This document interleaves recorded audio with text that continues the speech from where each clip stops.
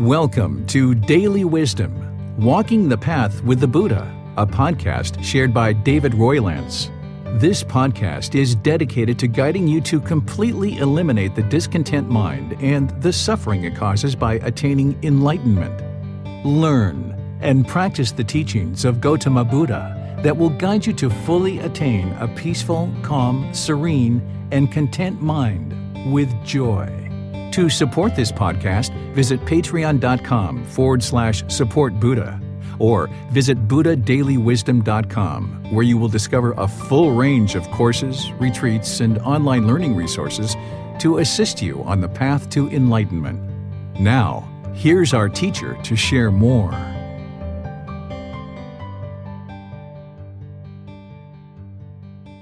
Sawadee Kap. Hello and welcome to Daily Wisdom, Walking the Path with the Buddha. Thank you for joining today because we have a really interesting topic that we're going to be exploring. This is chapter 19 in the book, Developing a Life Practice, The Path That Leads to Nibbana. The chapter is titled, God's Creative Action, You Have Free Will. In this chapter, we're exploring how certain conditioning and certain understanding that we might have gained through other traditions about God may be inhibiting us from actually attaining enlightenment in this life.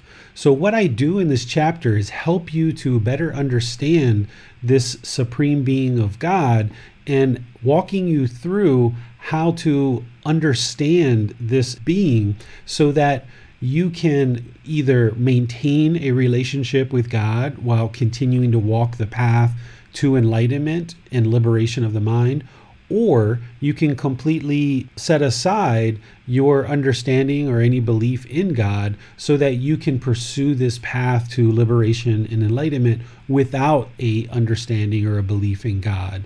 Either way, you can attain enlightenment. And my goal in today's talk is not to convince you or prove God's existence or deny his existence either. My goal in today's talk is to help you understand that you're able to progress to enlightenment and liberation of the mind either with a relationship with God or without one. And that's completely fine. I can help you either way. But if you're going to have a relationship with God and you currently have certain understanding of God, that may need to adjust slightly based on the way that your mind needs to understand this supreme being of God in order to liberate the mind and attain enlightenment. And even if you choose to set aside the whole question of God, then if your mind is still retaining certain conditioning and certain things that you've been taught in other venues about God, this could also inhibit you from attaining enlightenment. So today we're going to be exploring this whole topic of God and how you can progress on this path to enlightenment, either with a relationship and understanding of God or without one. Either way, I'll be able to help you progress on this path, but it's important that you start to understand how to look at this through walking the path to enlightenment through the Buddhist teachings. And as we go, of course, you have the opportunity to ask any questions that you like. You can do that in Facebook, YouTube, or Zoom by typing in the comments section, and our moderator, Max, will ensure your question gets asked, and then I'll answer it during the class. And those of you in the Zoom classroom, you can raise your hand electronically to ask any questions or follow-up questions as we go. The way I'm going to progress is I'm going to lead you through some various teachings that are going to help you first to kind of define and understand what I'm talking about related to God. Then we're going to talk about what the Buddha actually taught related to God. We're going to actually explore some of his words from the Pali Canon of where he was talking about God. And then I'm going to share some experiences with you that will help you to understand how to put all of this into practice, either with a relationship with God or without one, so that you can progress on this path to enlightenment. And as we go through our talk, I'm going to accept questions based on what it is that I'm talking about at that time. And then at the end, kind of open up to all questions about anything. But because there's so many different perspectives and so many different impressions about what God is and what God isn't, and people have been taught various things in various venues, it's really important that we kind of keep on this track of progression to understand what it is that I'm sharing with you. So that's why we're going to keep the questions related specifically to what it is that I'm teaching at that particular time. And then at the end, kind of open up to a wider array of questions that might be in your mind or lingering after we go through our entire talk today. So once again, thank you for joining. I'm really pleased that you're here and look forward to sharing this information with you to help you progress on this path to enlightenment. So as we get started here, it's really important that we start with defining what it is that I'm referring to when I say the word God, because there's lots of different interpretations and people have different perspectives on what God is and what God isn't. My goal here in defining what God is not to convince you or give kind of an authoritative perspective of what God is, but essentially helping you understand how I'm viewing this being of God so that you can kind of track through what I'm actually explaining and teaching. If your opinions differ from what I'm sharing, that's completely fine. I'm not here to convince you or change what you feel that you understand on this topic. My goal is to provide you how I understand this being and then help you understand how you can use this to your benefit to ultimately liberate the mind and attain enlightenment. So we need to start with a common understanding of what I'm referring to when I say God. And when I say God, what I'm referring to is the creator of the universe and source of all moral authority, the supreme being. Oftentimes we refer to this entity as God or Allah, and we assign certain attributes of being all-knowing or all-powerful, which is also referred to as omniscient or omnipotent. So this is what I'm referring to when I say God. And through my experience with this supreme being, I will oftentimes use the gender of he, because the energy that I get from this supreme being is very much masculine. So I will tend to use the pronoun he, referring to God. So you might hear me say that as we go.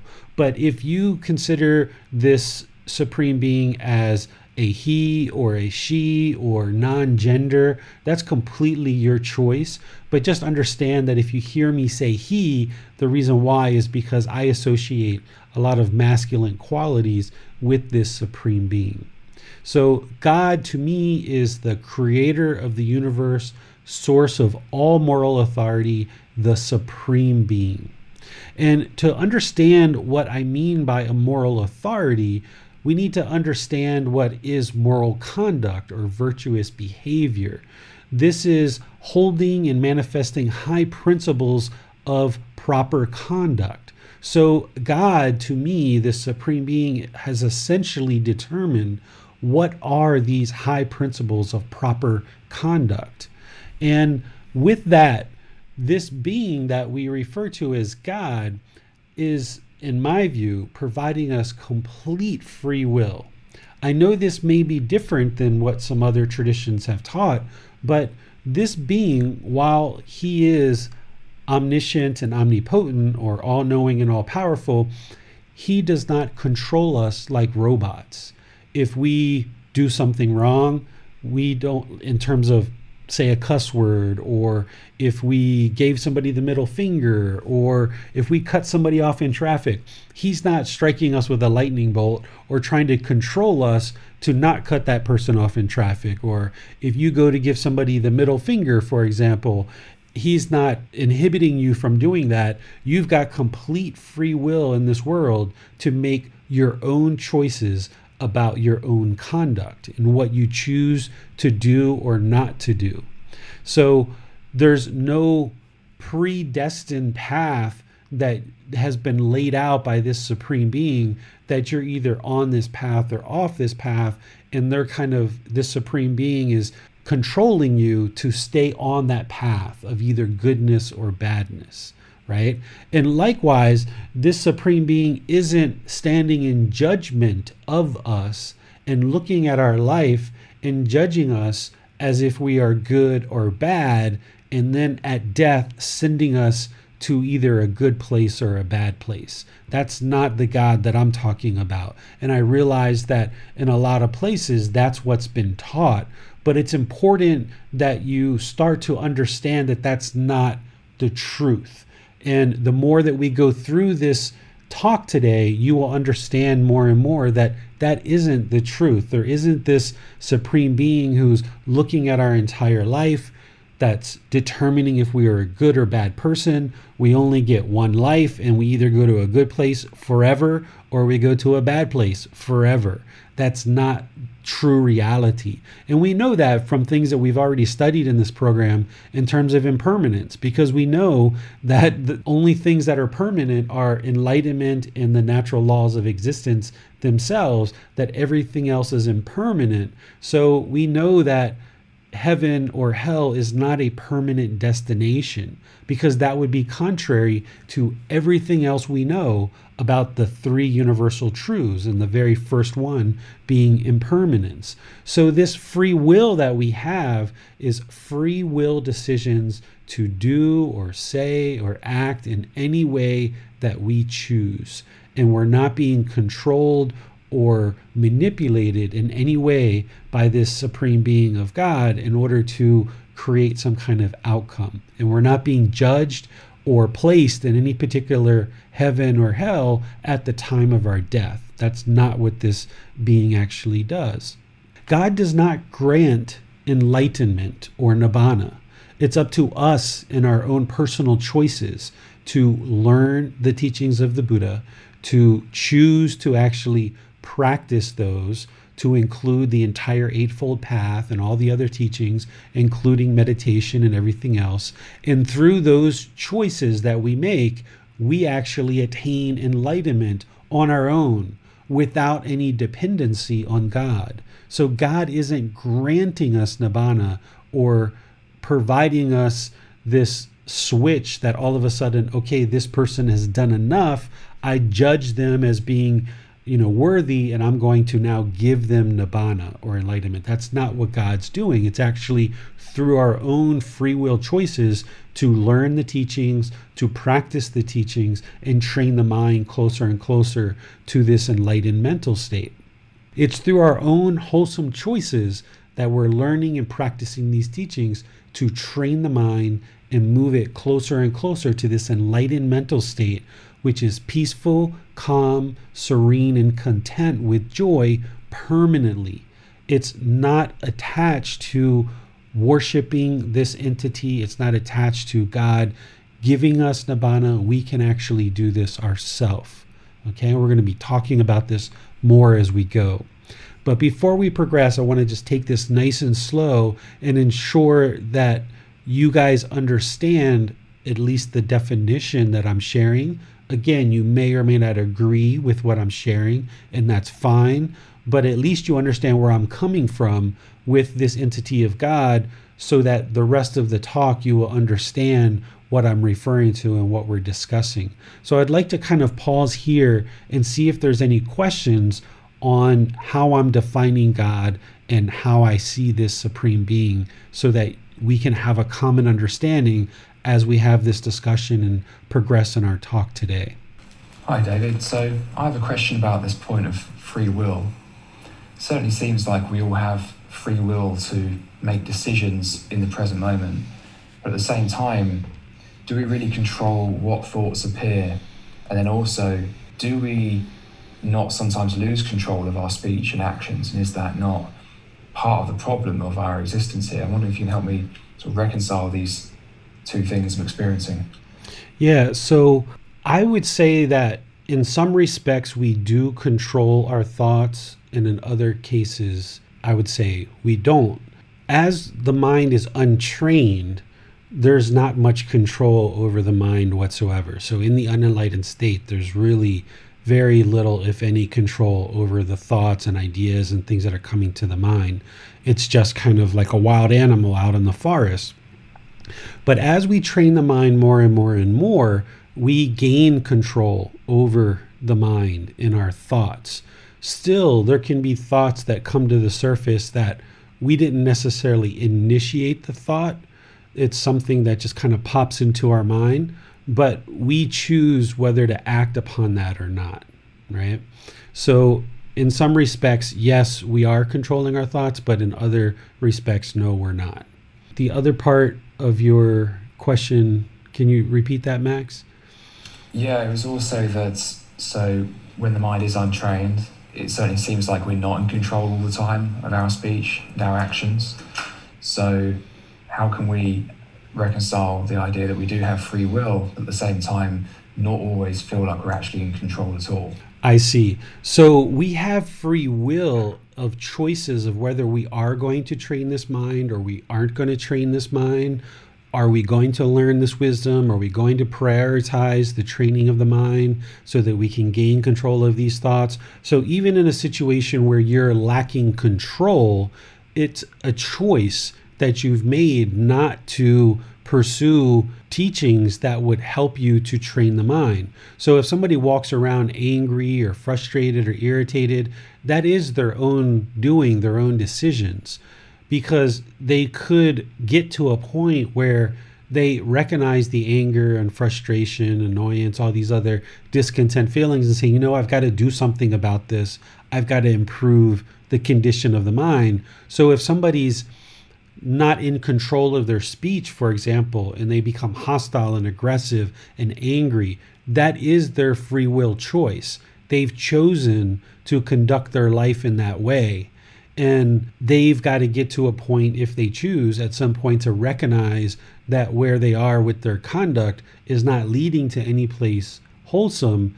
And they need to, if they choose, to make a choice to move towards enlightenment or the light.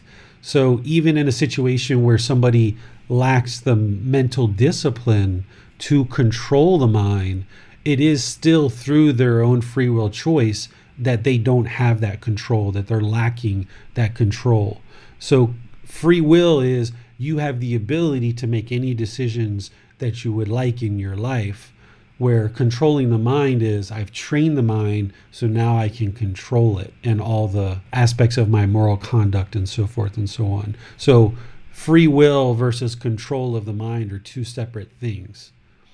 Okay, yeah, I've got it. All right, thank you, David. It appears we have no more questions at the moment.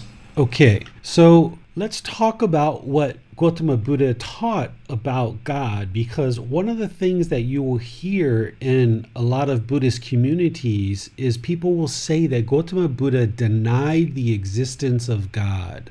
And people will say Buddhism has no God whatsoever. And this is partially a misunderstanding, but a lot of misunderstanding in some ways, because there's never a time in Gautama Buddha's teachings where he denies the existence of God.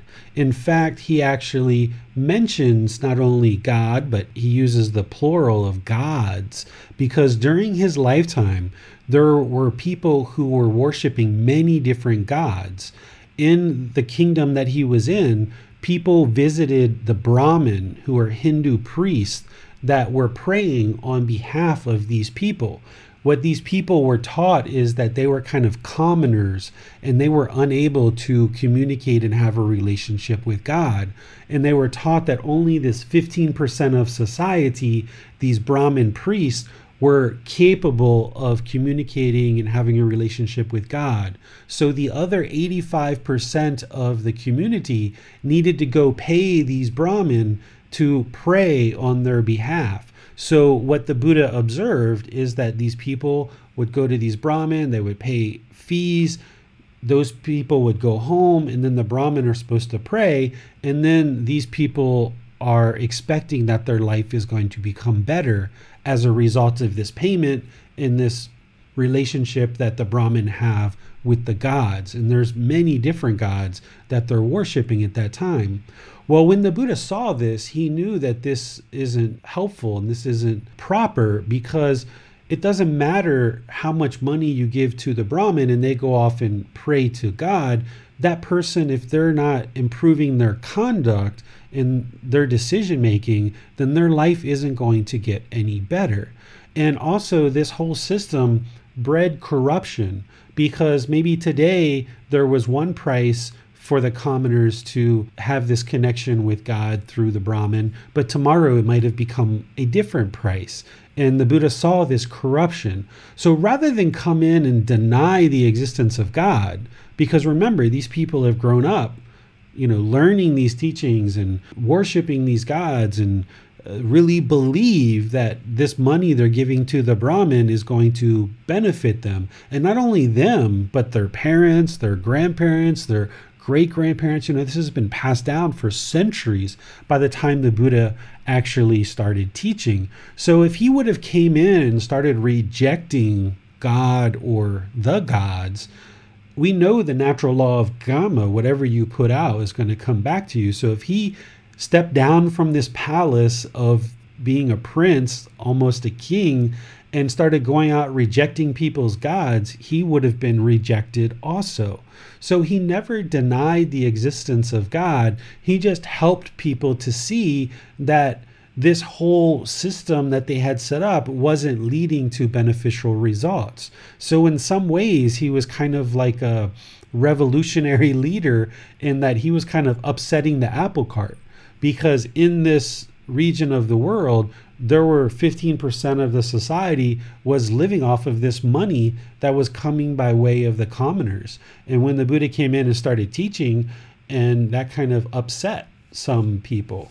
So he never denied the existence of God, and we'll get to some of his teachings on God in a moment, but he actually used the plural version in some cases because he needed to help people see that the gods that they were worshiping and how to reflect on that in terms of his teachings.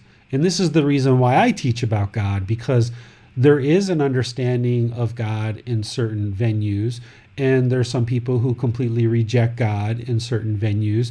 And it's important that you have an understanding of this supreme being if you're going to progress on this path. It doesn't mean you're going to be in prayer or worship this supreme being, but at least you have an understanding of this being.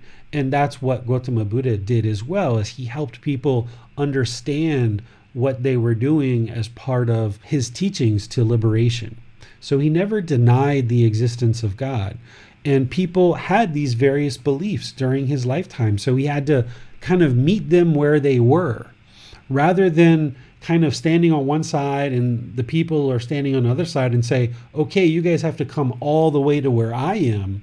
The Buddha kind of met them, kind of halfway or even where they were, and then kind of slowly led them towards enlightenment and guided them towards enlightenment. So as a good teacher without ego, he's going to meet those people where they are, and help them and guide them towards enlightenment, even with their current understanding of what they were doing. And the Buddha knew, having attained enlightenment, that these things weren't beneficial, but rather than just going in and saying that and kind of disheartening people and rejecting what they've been taught for many generations, he actually spent some time to help them understand these gods that they were worshiping.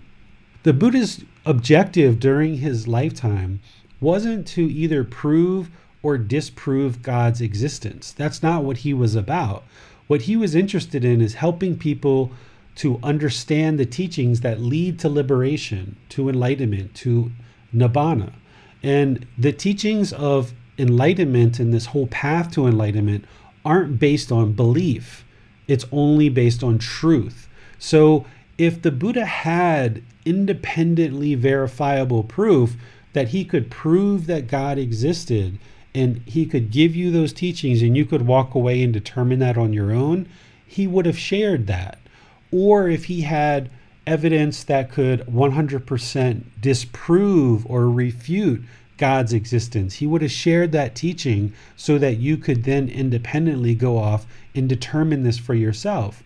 But once again, that wasn't his objective, And he wasn't trying to reject God. He never did reject God in any of his teachings. His goal was to guide people to liberation and to this enlightened mental state, not based on belief, but based on independently verifiable truths that you could actually go off and determine that they were truth for yourself. And that's why we call the teachings the three universal truths, the Four Noble Truths, and this whole Eightfold Path you can go through. You can learn it and practice it and see that it's actually working. You can learn meditation, train the mind. You can see for yourself that it is in fact working. You can learn the natural law of Kama. You can learn about generosity. You can learn the four Brahma Viharas. All the other things that we've been sharing in this program, you can learn these things, and then you can go off and independently verify for yourself that these things are in fact true, because you see the condition of the mind gradually improving. And you can go off and test the teachings that the Buddha shared. You can test them through experience to see whether things that he shared are actually true or not, like impermanence. You can go off and test that and see whether that's actually true or not. So all of his teachings are based around truth, and they don't require belief. So what a lot of people have taught in relationship to God is all centered around belief. And belief can be very misleading to the mind because you don't know whether it's true or not. And a lot of people have been misled over the years based on belief and only belief. And that's why the Buddha's teachings are all about truth. And oftentimes people who are on this path to enlightenment, they will refer to them as truth seekers or seekers, because they're looking for the truth that you can independently verify. And that's what Gautama Buddha's teachings do, is provide you this ability to independently verify his teachings, acquire wisdom, and through that new wisdom, the mind can then function and be liberated from this discontent feelings of painful feelings, pleasant feelings, and feelings that are neither painful nor pleasant. As part of focusing people's minds on liberation and enlightenment, they're really based on right view. That's really the foundation of all of these teachings on the path to enlightenment. And what right view teaches us, which is the Four Noble Truths, is it teaches us that we are creating our own discontent mind.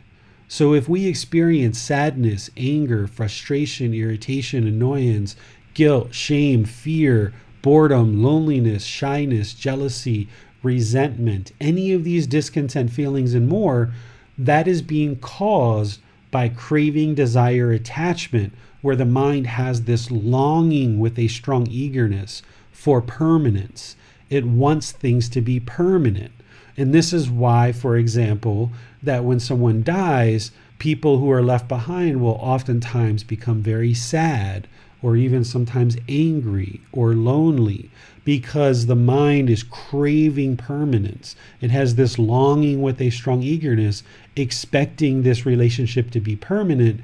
And when the relationship is over, either the relationship ends or someone dies, the mind ends up becoming very discontent, i.e. sad or other feelings. And with right view, it's important for anybody who's embarking on this path to first understand the Four Noble Truths. And this is why Gautama Buddha made it his very first discourse. After he attained enlightenment, there were 5 students who were his initial students.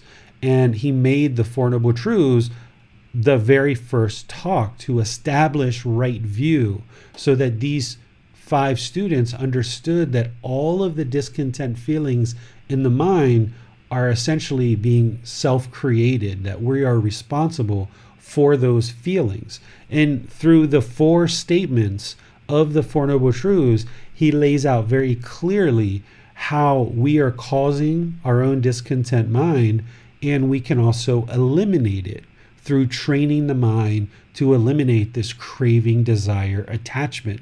And then he kind of introduces the entire solution, which is the Eightfold Path. And this eightfold path goes from right view, right intention, right speech, right action, right livelihood, right effort, right mindfulness, and right concentration. And through learning these teachings, essentially what he's exposing the practitioner to is the natural law of karma, of cause and effect, action and result, essentially the result of our decisions. So by learning this eightfold path with things like right view, right intention, all the way through, he's exposing to you that your thoughts under right intention, which is the second step, need to come from a place of harmlessness and non-ill will. And then he goes on to right speech, and he shares the 5 factors of well-spoken speech about how we can improve our speech so that we're not causing harm to others, so therefore harm won't come to us. And then he goes to right action and right livelihood, and further on in the path, he's essentially laying out this cause and effect, this action and result, and helping us to see that the condition of our mind and what we experience in this life is not based on God's creative actions, that we have free will, that everything that we experience, either wholesome or unwholesome in this life, is all based on our own decisions. And that's the real core of what the Buddha was teaching during his lifetime, is that once we accept responsibility for the condition of our mind and the condition of our life, then we are empowered to now take action to improve the condition of our mind and the condition of our life.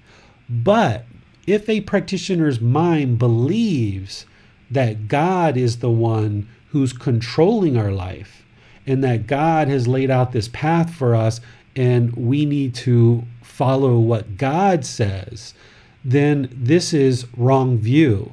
This person wouldn't be accepting responsibility for their own decisions in this life. They're essentially relegating themselves of being essentially controlled by this supreme being, which isn't what God does. But if someone believes that in their mind, then they're never going to be in a position where they're accepting responsibility for their own life and their own decisions. So it's very important for a practitioner to understand what Gautama Buddha started his whole foundation of teachings on, which is right view, accepting responsibility for our own thoughts and ideas and emotions, and whether we're discontent or peaceful, that's all because of us. And we have the ability, through understanding this natural law of karma, which is laid out in the Eightfold Path, we have the ability to learn that and practice that and completely improve the condition of the mind and the condition of our life. That all things in this world are not because of God's creative actions. We have free will. So let me pause here with just kind of this introductory approach of looking at Gautama Buddha's teachings and see if we have any questions. So the Buddha's teachings are not based on belief, they're based on truth that can be independently verified.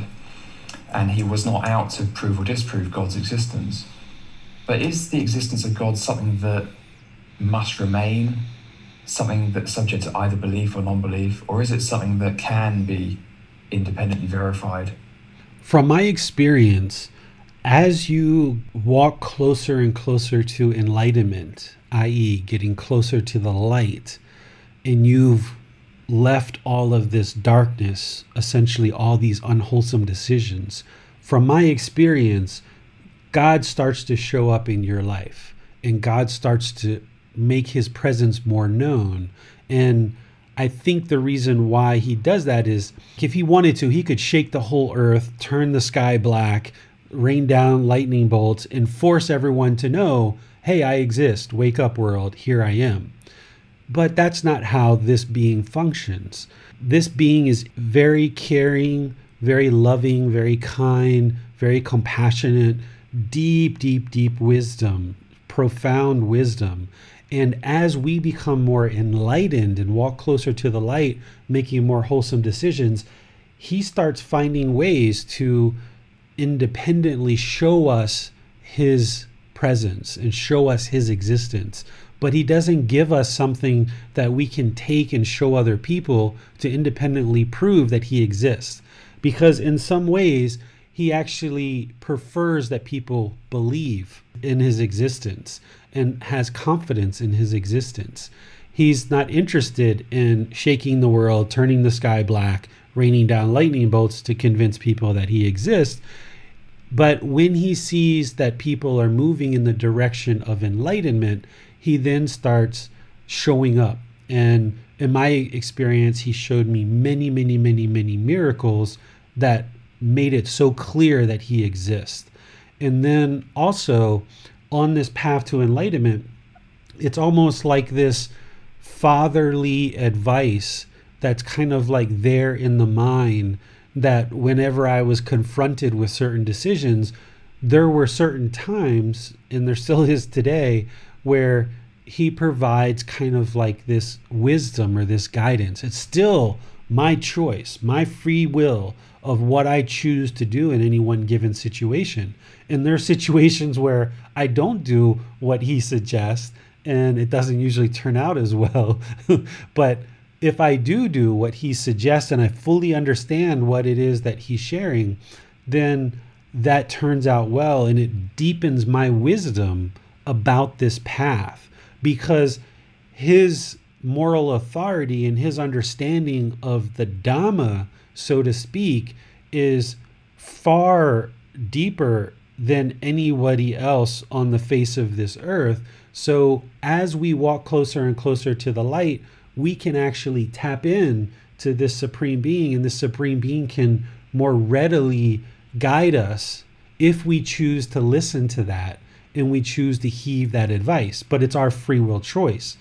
But if I was in the darkness and I was using drugs and alcohol and, really, mired in craving, desire, attachment, and hatred, anger, ill will, and delusional thinking and ignorance and unknowing of true reality, with lots of self and lots of ego, we're not able to understand it, or we don't see it, we don't heed that advice. If this being is trying to help us, that we typically won't accept this guidance or understand that it's there.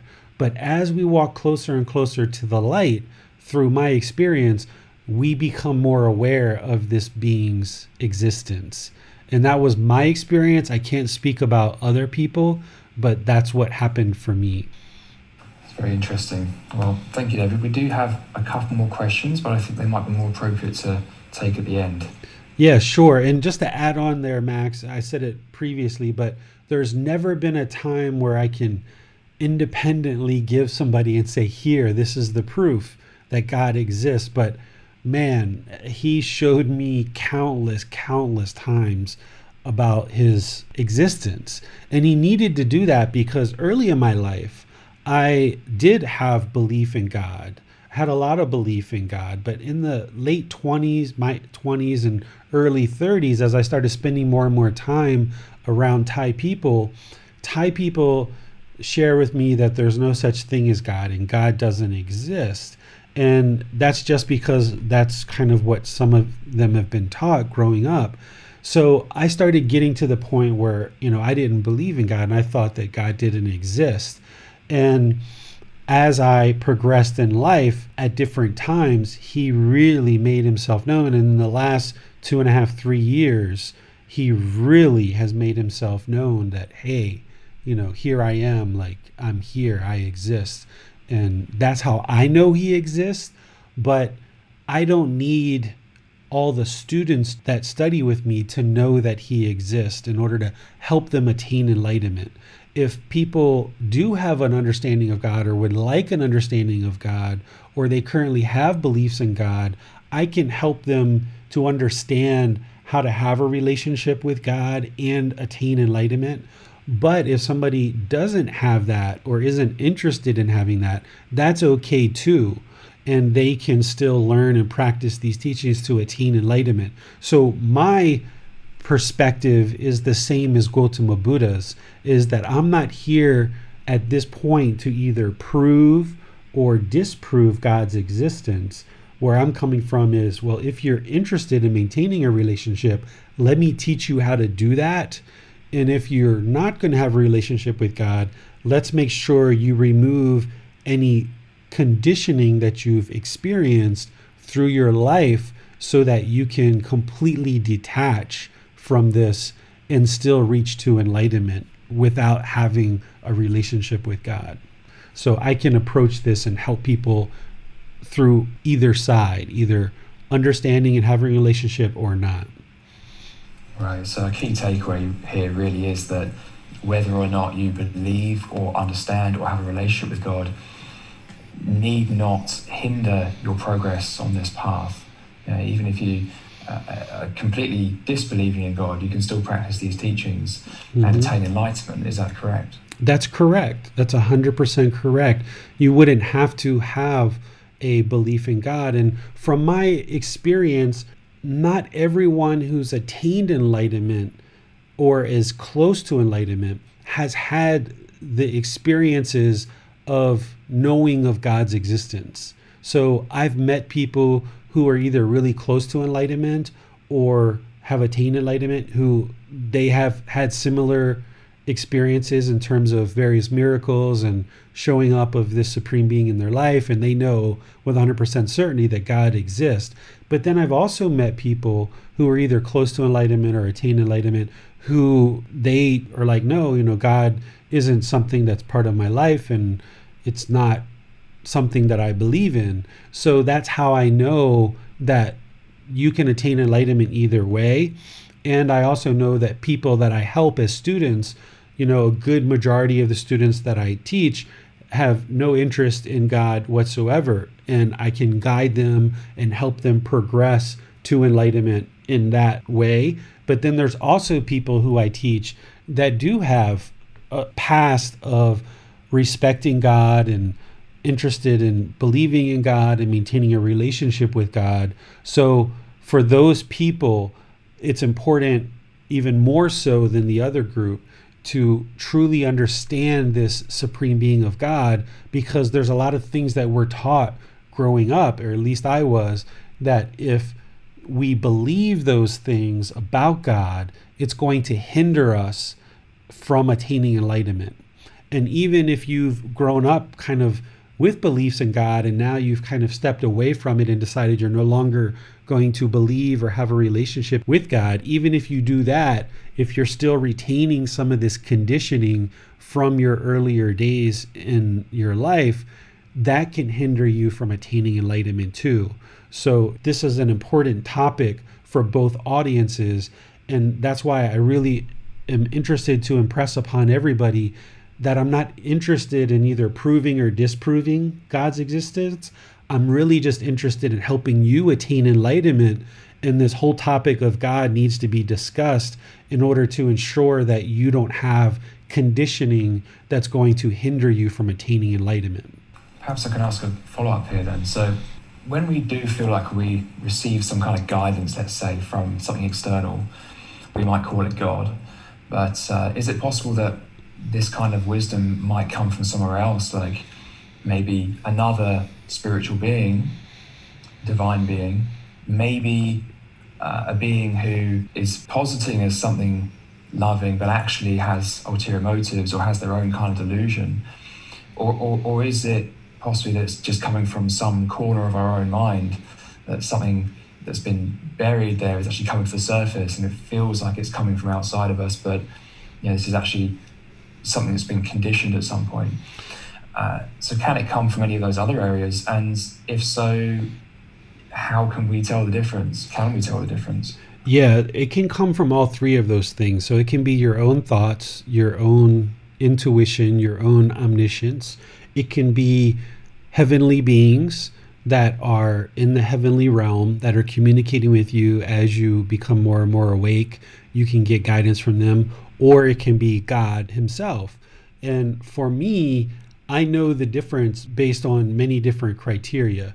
When it's God, it's very profound, it's very deep, it's lots of wisdom and lots of care and lots of patience. And there's a feeling that comes over the body and comes into the mind. I can actually feel it through my body. It's really strong. It's really profound. When it's a divine being or heavenly being, it's very light. It's not very profound. It's not very deep wisdom. It's just a very kind of like little hint or little inclination, just kind of like a suggestion. And it's not very strong. It's very light in the body, the way that the sensation in the body feels. And when it's my own thoughts, there is no sensation in the body whatsoever. It's just my own thoughts. So there's kind of like this increasing of sensation in the body from none whatsoever, which is my own thoughts, to a very light kind of like hinting, which is divine beings, heavenly beings. And then there's like this profoundness, this fatherly advice, this deep wisdom. And there's this deep feeling in the body, this sensation that comes over the entire body and sometimes the entire head when it's God. And he doesn't always come with that level of strength, but initially, before I really knew what this was, he had to do that many, many times and show me many different miracles for me to understand that it was actually him. And then since then, he can be not as strong because I'm aware of his presence and I acknowledge his presence. And then he's not forcing me to do what it is that he's suggesting. Always have free will. And I don't always do exactly what he says when he says to do it and what he's recommending. So it's not like a demanding, forceful kind of approach. It's a, hey, this would be really good for you. You might want to consider this. This would be something good for you. And then it's very potent, very powerful, very deep wisdom. It's interesting. And when it is this more profound, potent form of wisdom, do you feel it has a certain character, like a certain kind of personality, maybe even a way with words that sort of makes it more powerful, a kind of poetry to it? Or is it just more pragmatic? Yeah, it's very non-attached, right? It's deep wisdom and there's no attachment whatsoever whether I do it or I'm not. It's not a poetry, it's just here. This is something for you to look at. And I just know when it's God, and you know, I just know it's God. I was going to tell you something. Sometimes I will speak to myself, and I'm not crazy, but sometimes I will say something to myself, and God will usually confirm. He never tells me a negative thing. So, like if I one time 2 or 3 years ago, I was trying to eliminate my craving for sexual contact. And I was really working on this really close. It was really difficult. It was really hard. And I was at my wife's yoga studio and I looked out the glass doors and there's all these beautiful women. And I just like spoke. I was just like, why did you make them so beautiful? I was like, man, you definitely, made them beautiful for a reason. And then like, boom, like I could feel his energy, like agreeing, like, yeah, there you go. Like it was almost like I was joking with him and he was joking back with me. Like, yeah, exactly. Like I made them beautiful for a reason and you're having trouble dealing with this and you've got to eliminate this craving, desire, attachment that you're having for sexual contact. But it was a very playful thing. And that was the only time that I ever experienced this playfulness with God, where every other time it was always this deep, profound wisdom that came through. And it was up to me of whether or not to consider that guidance and advice or not. It's always been helpful. It's always been motivating, encouraging, never judgmental, never degrading, never punishing, never forceful, always just very unattached and just here, this is for you. And when I look at it, it's just always very deep, profound wisdom. And as this wisdom comes through, it's still up to me to determine if it's truth or not. And this is one of the ways that I know this wisdom is there and this entity is there, is not only because of the miracles, but when this wisdom comes in, It's not something that the Buddha taught in the Pali Canon, but it's some wisdom from somewhere else. And I never believe what is being shared with me, even though I have 99.9% certainty that this is God's guidance and God's advice. I still approach it as, I'm not going to believe this. I need to practice this and see if it's actually true and if it actually works or not. And that's what I do. And that's how I determine that this guidance that I've received over many years is the truth and is real wisdom from this supreme being, because whenever I do heed that advice and I practice it, it works. Thank you, David. It's very interesting. It appears we have no more questions at the moment. Okay, so let's go to what Gautama Buddha shared, or one of the things that he shared in his teachings about God. This is a part of the Pali Canon in English where he's talking to his monks, and he's had this conversation with some other monks, people that aren't part of his group. Because remember, during the Buddha's lifetime, there was many different groups that were claiming that they had attained enlightenment, or their teacher had attained enlightenment, and they knew the truth. And the Buddha had his group, and the Buddha knew that he had attained enlightenment because he knew his mind, and these other people were doing things that weren't part of the path to enlightenment. So he had approached these other ascetics, these other monks, and these Brahmin priests. And I'm going to read this through, and then I'm going to walk you through what he's actually teaching here. And this is where essentially he helps you understand that you have complete free will, and he puts the responsibility back to each individual practitioner to ensure that they know that it's up to them to learn and practice. This is titled, All is Caused by God's Creative Action. It starts, Then bhikkhus are his students, I approach those ascetics and Brahmin who hold such a doctrine in view as this. Whatever this person experiences, whether pleasure, pain, or neither pain nor pleasure, all that is caused by God's creative activity. And I said to them, Is it true that you venerable ones hold such a doctrine in view? When I ask them this, they affirm it.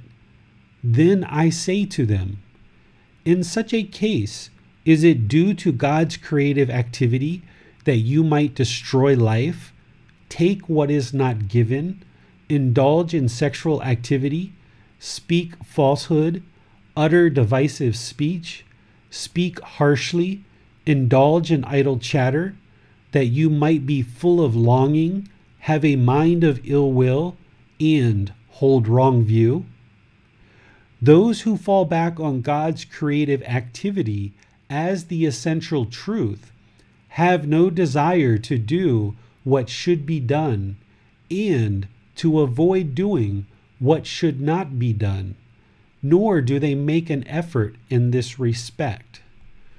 Since they do not apprehend as true and valid anything that should be done or should not be done, they are muddle-minded, they do not guard themselves, and even the personal designation ascetic could not be legitimately applied to them. So let's go through this. Then bhikkhus, students, I approach those ascetics and Brahmin. So remember, he's got his group of monks, ascetics that are learning and practicing, getting closer and closer to enlightenment, but there's still these Brahmin priests, and there's still these different groups of ascetics, which we would probably call monks, that were practicing all these various teachings that weren't the Buddhist teachings. And everybody was kind of claiming that they had the truth.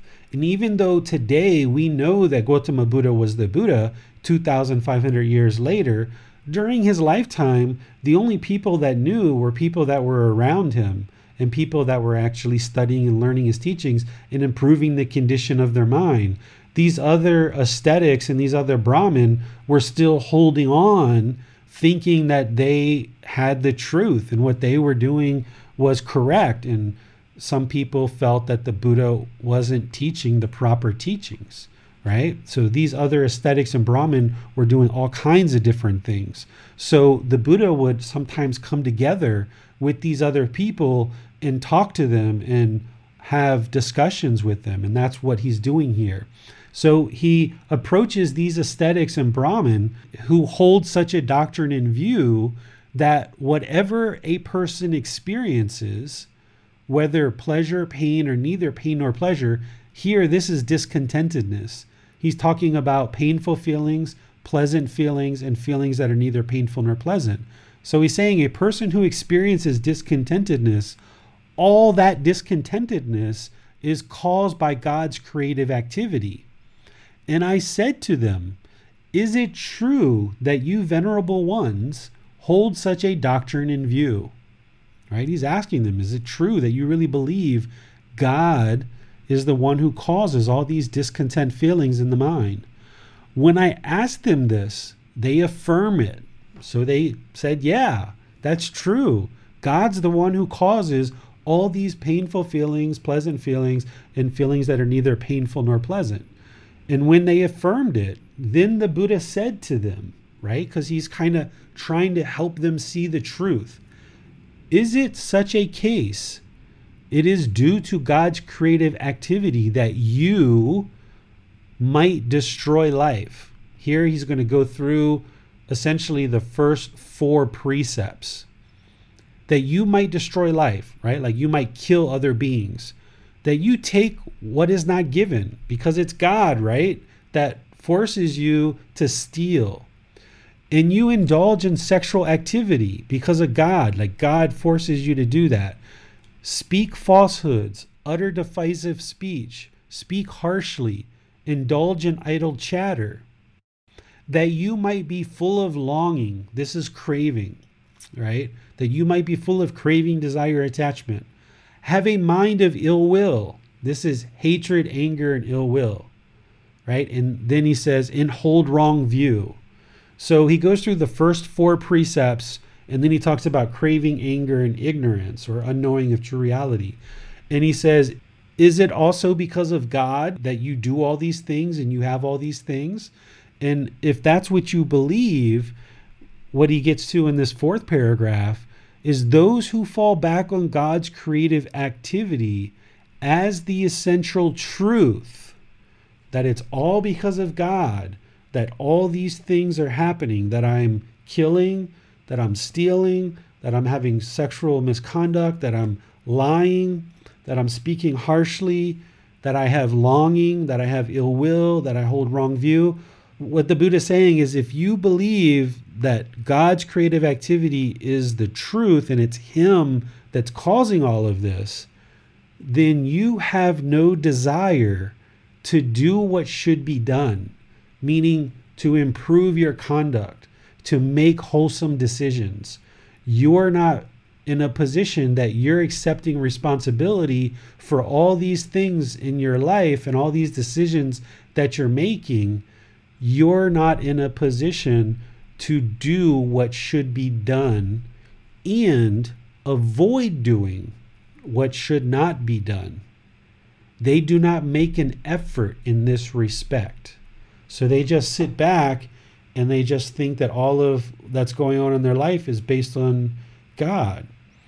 And therefore, they're not able to progress to enlightenment. So this last paragraph, he essentially says, since they do not apprehend as true, right? So since they don't understand what is true and valid, that what they understand about God is not true and valid. He's not causing all of this to happen. It's your own personal decisions that are causing that. Since they don't apprehend what is true, that they are in fact the ones who are choosing to do that, invalid, anything that should be done or anything that should not be done, they are muddle-minded. So when you're unenlightened, your mind is very muddled, right? It's very confused. It's very burdened and stressed. So that's what he's talking about here, is that if somebody is thinking that God is the one who does all of this stuff, they're not practicing these good, wholesome teachings, then their mind's going to be muddled. And they're not guarding themselves. They're not protecting themselves by doing what should be done and what shouldn't be done.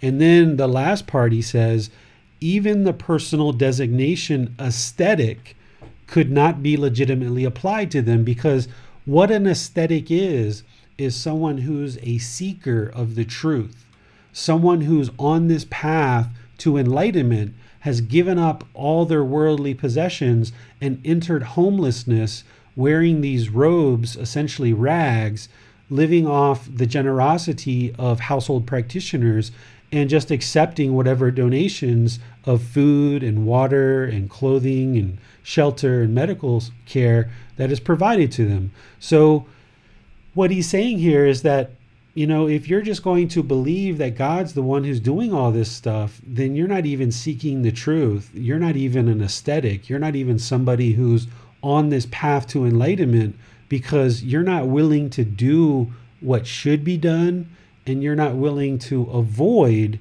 what shouldn't be done. So in this little part of his teachings, he's showing us that, hey, it's our free will. We're the ones who are choosing to destroy life, to steal, to indulge in sexual activity, to speak falsehoods, to have divisive or harsh speech, to have idle chatter, to maintain this longing or craving, this ill will, and hold wrong view, this ignorance. It's all us. And the Buddha is saying that's essentially not going to lead to enlightenment, is what he's sharing here. So let me see if you guys have any questions on this. I'd like perhaps just to check my understanding of this then, David. So it seems like if we were to say, everything's due to God, everything is God's creative activity, we're kind of planting the cause for complacency. There's no cause for us to direct our will, our intention, speech and actions towards anything wholesome. And so it seems like even that belief that there is no free will, let's say, is potentially quite a dangerous belief. It doesn't actually say whether free will is or isn't true, but it says that if you think and act as though it isn't there, then that's going to be a cause for complacency. Yeah, if God is the cause of all of this stuff, then we're essentially robots, and we have no choice whatsoever. We're just robots. And if somebody truly holds that doctrine in view, which is what the Buddha confirmed with some of these ascetics and Brahmin from other places, when they confirmed it, he was like, yeah, it's going to promote complacency, like you said, but why would you ever choose to do anything good or choose not to do anything unwholesome if you thought that everything that was going on in your life is all because of God, right? There's no free will in that perspective, in that view, in that doctrine. There's no free will. Then you just sit back and just whatever happens, happens. It's all God. And that essentially, to me, renders you powerless. And I think that that's like completely humiliating, completely degrading, and completely a lack of control in this life. You have no life. You're just a robot. Whereas if you understand what the Buddha is saying here is like, no, you have free will. Like you have the complete ability to improve your life and improve the condition of the mind. And that's very uplifting and empowering to you. But also, if you are complacent, then what the Buddha is teaching is basically, hey, you got to do the work, right? You've got to do some work here. And if somebody wants to be complacent and they fall back on this essential truth that everything is based on God's creative activity, then they can become very complacent and be like, well, why should I do anything? Because it's all because of God. So essentially they think that it's all God's fault. Everything in the world that's going wrong is because of God, right? And there's people today that have that perspective. And because of that, they're rendering themselves powerless. And it's only when you see this with wisdom that this supreme being is not controlling us. Because if he was, anytime you ever use his name in vain, you'd get struck with a lightning bolt, right? Or he'd sweep your feet out from under you and drop you on your butt, right? This is how you know that there's no punishment and rewards from God, because anytime you've ever done something bad, did he try to stop you, right? Or when you did something good, did he give you a reward? No, right? So this is how you can test this for yourself, and you can see, yeah, I've got complete free will here. Everything that I do, either wholesome or unwholesome, it's all from me. It's all my decisions.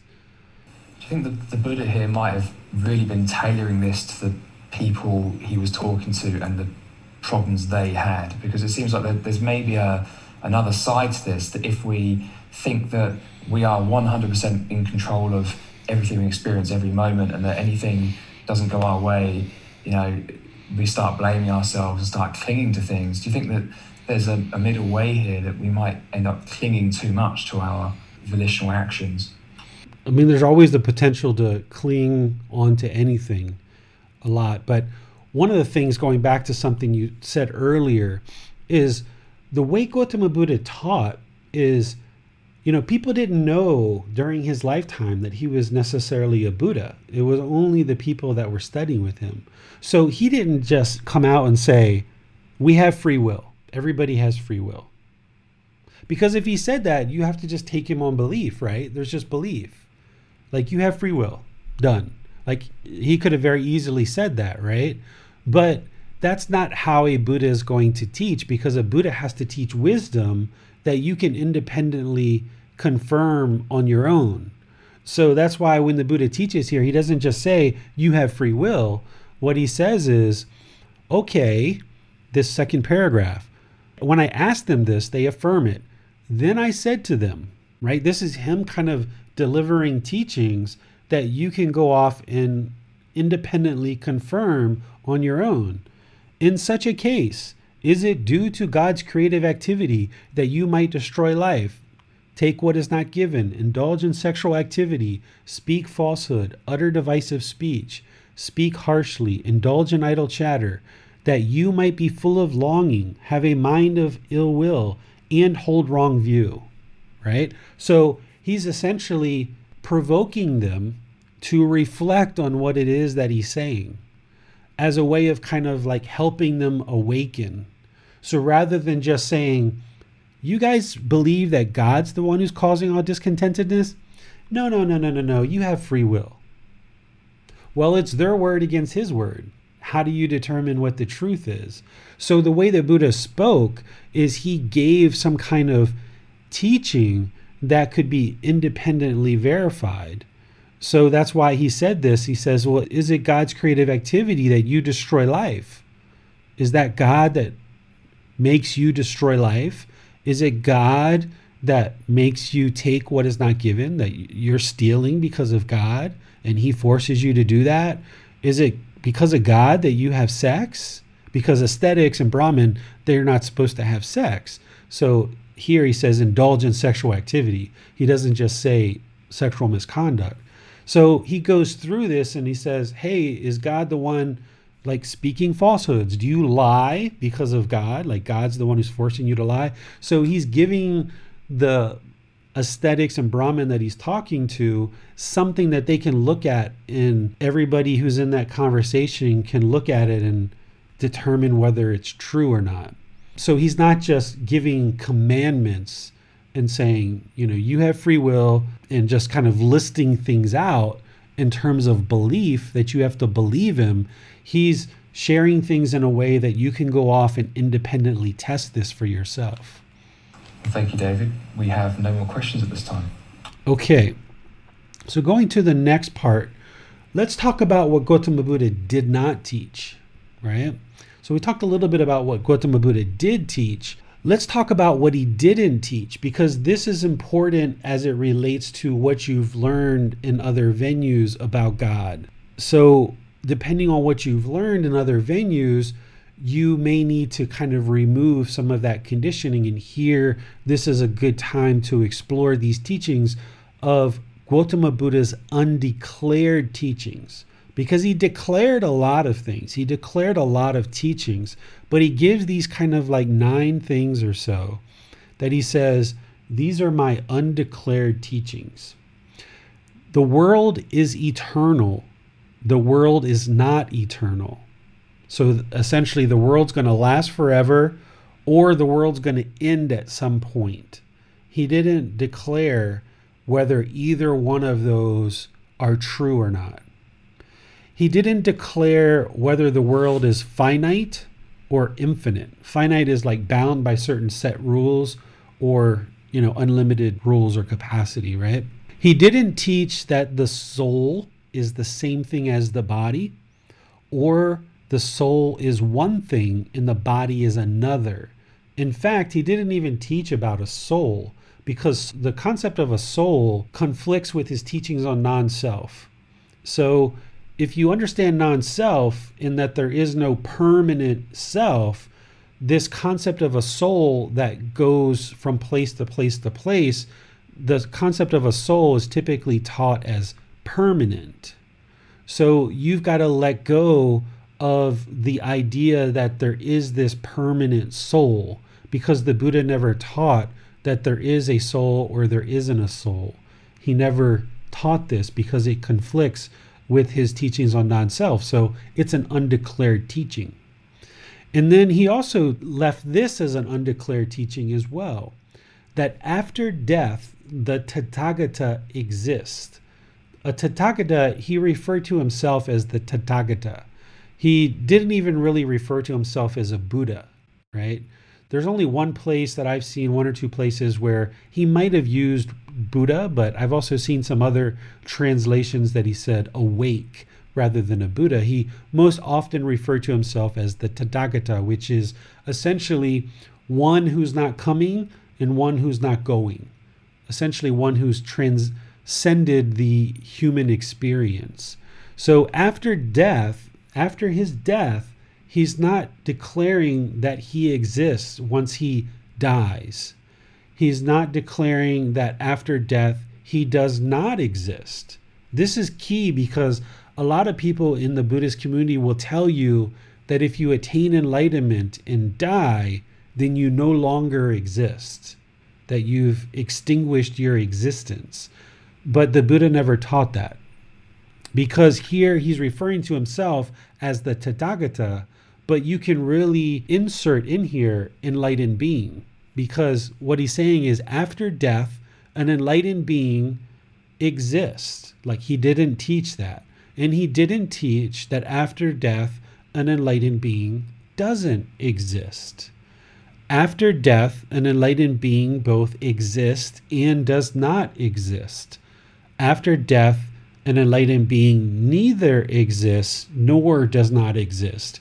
This is Gautama Buddha's way of just covering all the different aspects of this topic that he's talking about. So he never taught what happens once you attain enlightenment and die. He never taught this. And I have various thoughts about why he perhaps didn't teach that, but it doesn't really matter too much. So we don't know, or at least not that we're sharing, about what happens after death once you attain enlightenment. And the beauty is that if you attain enlightenment during this lifetime, the mind will be so peaceful, calm, serene, and content with joy, it won't matter what happens after death, because you're already experiencing such a peaceful existence now in this life, having attained enlightenment, that if there is anything after death, it's either as good as you're experiencing now or it's better, right? So it doesn't really matter what's after death. And by the time you attain enlightenment, you've eliminated the fear of death. So you really don't care what is next after death. And you've got to train the mind to get to that point. Whereas if you've trained or you've been taught through other traditions that you only get one life, and when you die, you either go to heaven or hell, or you're going to have this relationship with God when you die. This is conditioning that we're going to get to in a moment that needs to be eliminated from the mind, because you can't have that longing to exist after this life. if you're in this life and you're progressing toward enlightenment and you still want to exist after this, then you're going to not attain enlightenment in this life, and therefore there's going to be rebirth because you still have craving, desire, attachment. You have to get to the point where you don't care what's next.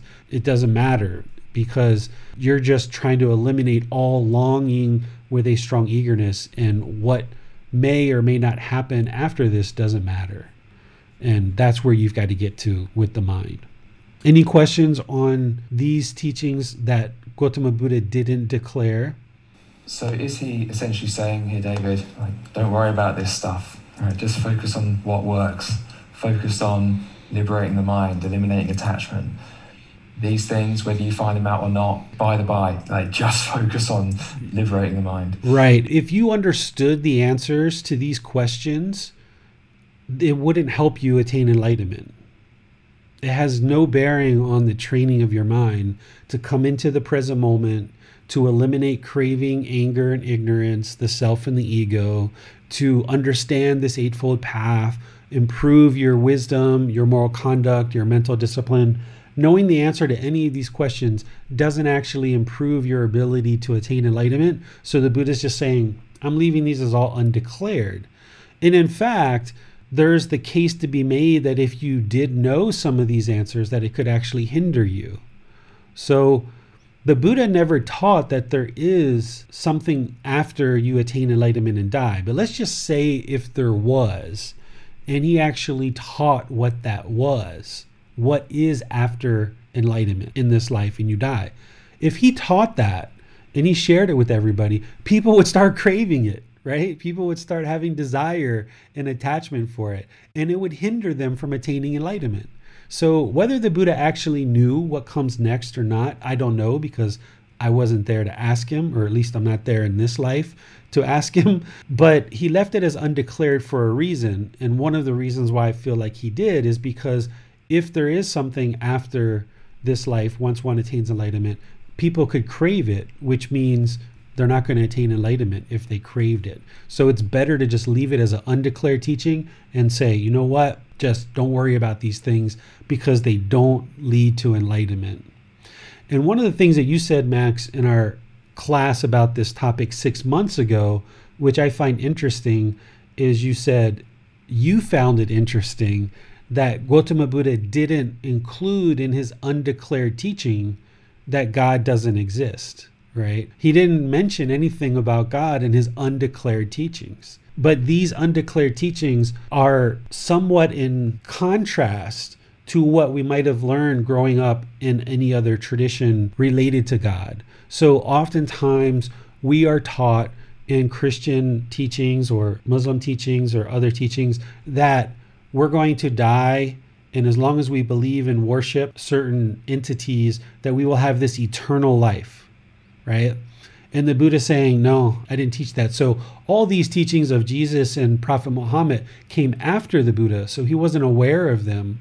But during his lifetime, since he basically came before any of those teachers, he never declared whether life in this world is eternal or not eternal. And he never declared these other things as well. So you've got to get to the point where you just don't even care about the answer to these, and you just know that they're not beneficial for the mind. I'm curious, David, why he's talking about a soul here, seeing as this idea of a permanent soul conflicts with his teaching on non-self. Is it that there were people at the time who did believe the soul is the same as the body, and that the soul is one thing and the body is another thing? And was he merely trying to be inclusive of these people, or do you think there was some other reason? It could be what you're saying. It could be that, this is complete speculation, right? It could be that there is such thing as something similar to a soul, but it conflicts with this non-self teaching that needs to be understood and realized in the mind to attain enlightenment. So he's kind of like taking that one off the table, and he's saying, hey, I'm not going to teach about this. So it's hard to say. I mean, we shouldn't really speculate. There's lots of ways we could speculate on this stuff, but it doesn't matter. So if we just put all this stuff to the side and just forget about it and just continue focusing on what we know leads to liberation, which is the 3 universal truths, the 4 noble truths, the Eightfold Path, the 5 precepts, the 3 poisons, the 10 fetters, the 7 factors of enlightenment, the 4 Brahma Viharas, right on down the list, all the other things that we're teaching in this program. If we just stay focused on that, that's going to take you a good while to learn and practice. That it's kind of nice to kind of set these things to the side and be like, I don't have to be concerned about these at all. Right, it's tempting to kind of get caught up in all this curiosity and just want to know the answers to things, and actually it's like you might never figure it out if you don't just focus on liberating the mind and doing those practices that you just mentioned. Yeah, exactly. Well, thank you, David. It appears we have no more questions at this time. Okay, so now that we have all that as a background, let's go to this, which is what I've been kind of building up to, is to share with you through my experience of what you need to kind of set the mind on in terms of how you progress on this path and kind of undoing potential conditioning that's been shared with you throughout your life if you've been exposed to anything about God as you've aged in this life. As I've mentioned before, an understanding of God is not required to attain enlightenment. But if you would like to maintain an understanding or gain an understanding of God, it won't hinder you either. And in order to have a relationship with God or understand God, or even if you're not going to have a relationship with God or understand God, it's important that you focus on these points that I'm going to share with you here. And through learning and practicing in this way, you can either progress with a relationship or without one with God. And the first one is you need to understand and practice right view, which is the 4 noble truths, accepting responsibility for all the discontentedness in the mind, realizing that you and your craving, desire, attachment is what's causing all discontentedness in the mind, and because you're causing it, you can eliminate it. And there's this whole path, the Eightfold Path, that has been shared, that when you learn and practice that, you can eliminate discontentedness 100% in your life. This is right view in a nutshell. You have to have that fully established in the mind and be practicing it at all times, that whenever discontentedness arises in the mind, either painful, pleasant, or neither painful nor pleasant, you understand that's fully because of your own craving, desire, attachment. And then you need to work towards resolving that. The second one is you need to understand the natural law of Gamma, of cause and effect, or action and result, that essentially all the decisions that you make are going to have some result. And they have your entire life, this life, and previous lives. Every single decision that you've made has led to some result. And the more that you understand the natural law of Gamma and that you are responsible for all the results in your life, then you will come into these teachings and closer to enlightenment more and more and more, that you understand that God is not controlling you. You have free will, and that's essentially what the natural law of Gamma is doing, is cause and effect, action and result, the results of your decisions. You also need to eliminate craving, desire, attachment to be with God in heaven. So if you've been taught that the ultimate goal of this life is to worship God or other prophets that you may have learned their teachings, and the goal is to do a lot of good things in this life through worship, that then when you die, your ultimate goal is to be with God in heaven, you've got to eliminate that craving, desire, attachment to be with God. You've got to get to the point where you don't know what's next after this life once you attain enlightenment and die, and you don't care. It doesn't matter. You don't have a longing and strong eagerness to be with God in heaven at the end of this life. Because if you do, you're going to be reborn and you won't attain enlightenment, this peaceful, calm, serene, and content mind with joy, because you're still going to have this discontentedness, because there's still longing with a strong eagerness in the mind. You also need to eliminate the craving, desire, attachment to obtain things from God through prayer. So if you do pray and you've been taught to pray in the past, you shouldn't be in prayer asking for things. Give me a new job, give me a new boyfriend, girlfriend, a new car, more wealth, more money, a new house. Oftentimes what we're taught in certain venues is we're taught to treat God like a genie in a bottle. And God isn't a genie in a bottle. There's no way that you can pray to God and ask for things and he's going to do it for you. This isn't the truth. We've been taught various things in the past, and those things aren't true. And that's one of the reasons why a lot of people no longer have a belief in God, because we've been taught that if we pray for things, God will actually fulfill them for us. And then when we pray and we pray and we pray and we pray and we don't get what we are asking for, even though we've been taught that if we pray, we will get these things, then a lot of times people feel that God doesn't exist because you've been taught that if you pray, you will get these things, and then you don't get them.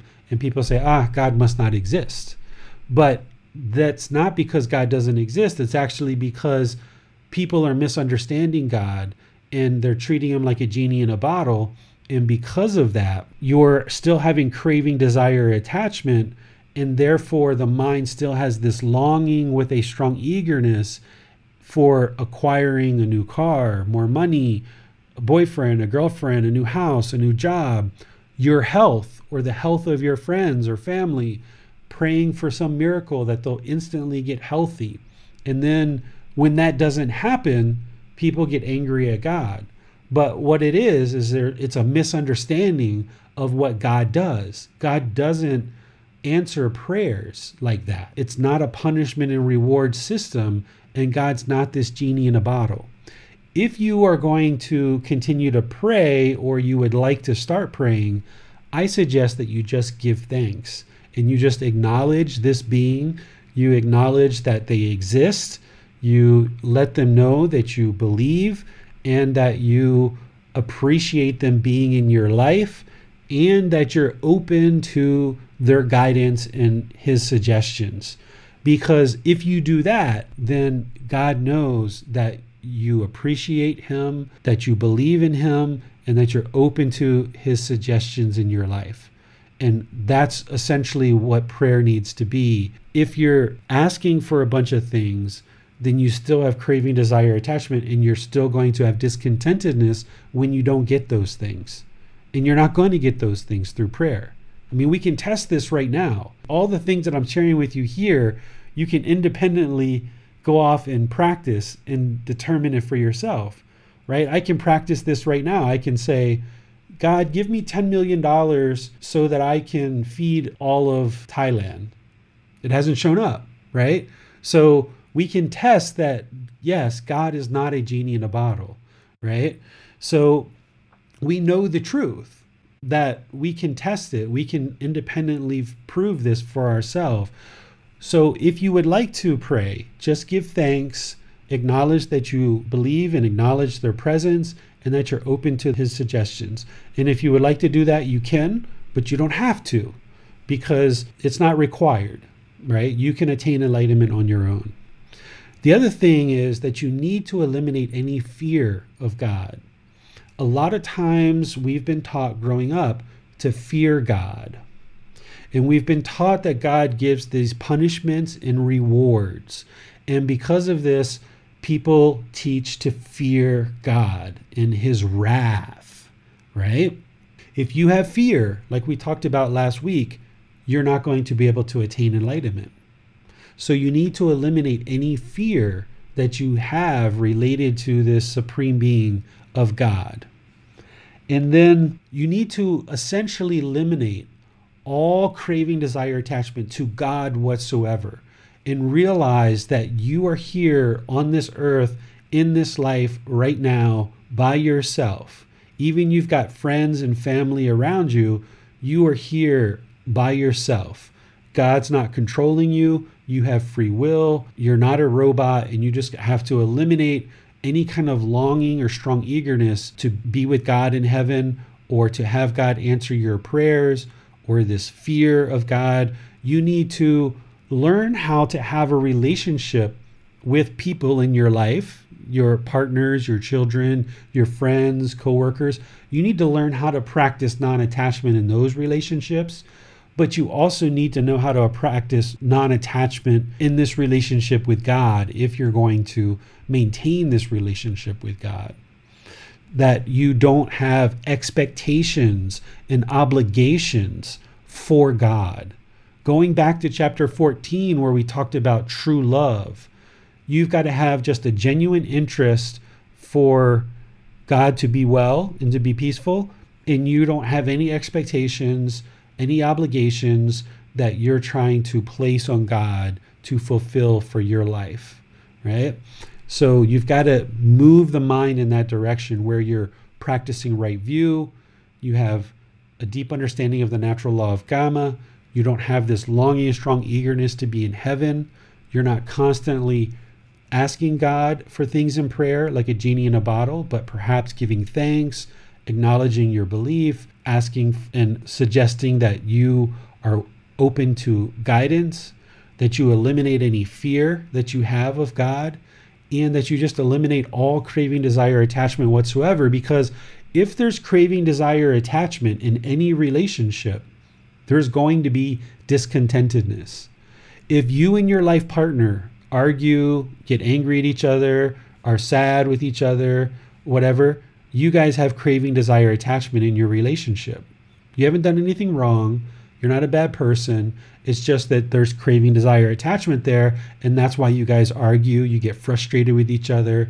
You get irritated. You get annoyed because you still have craving, desire, attachment in your relationship with your life partner, with your children, with your coworkers, with your parents, anybody that you still have discontentedness with or towards. It's because you have craving, desire, attachment.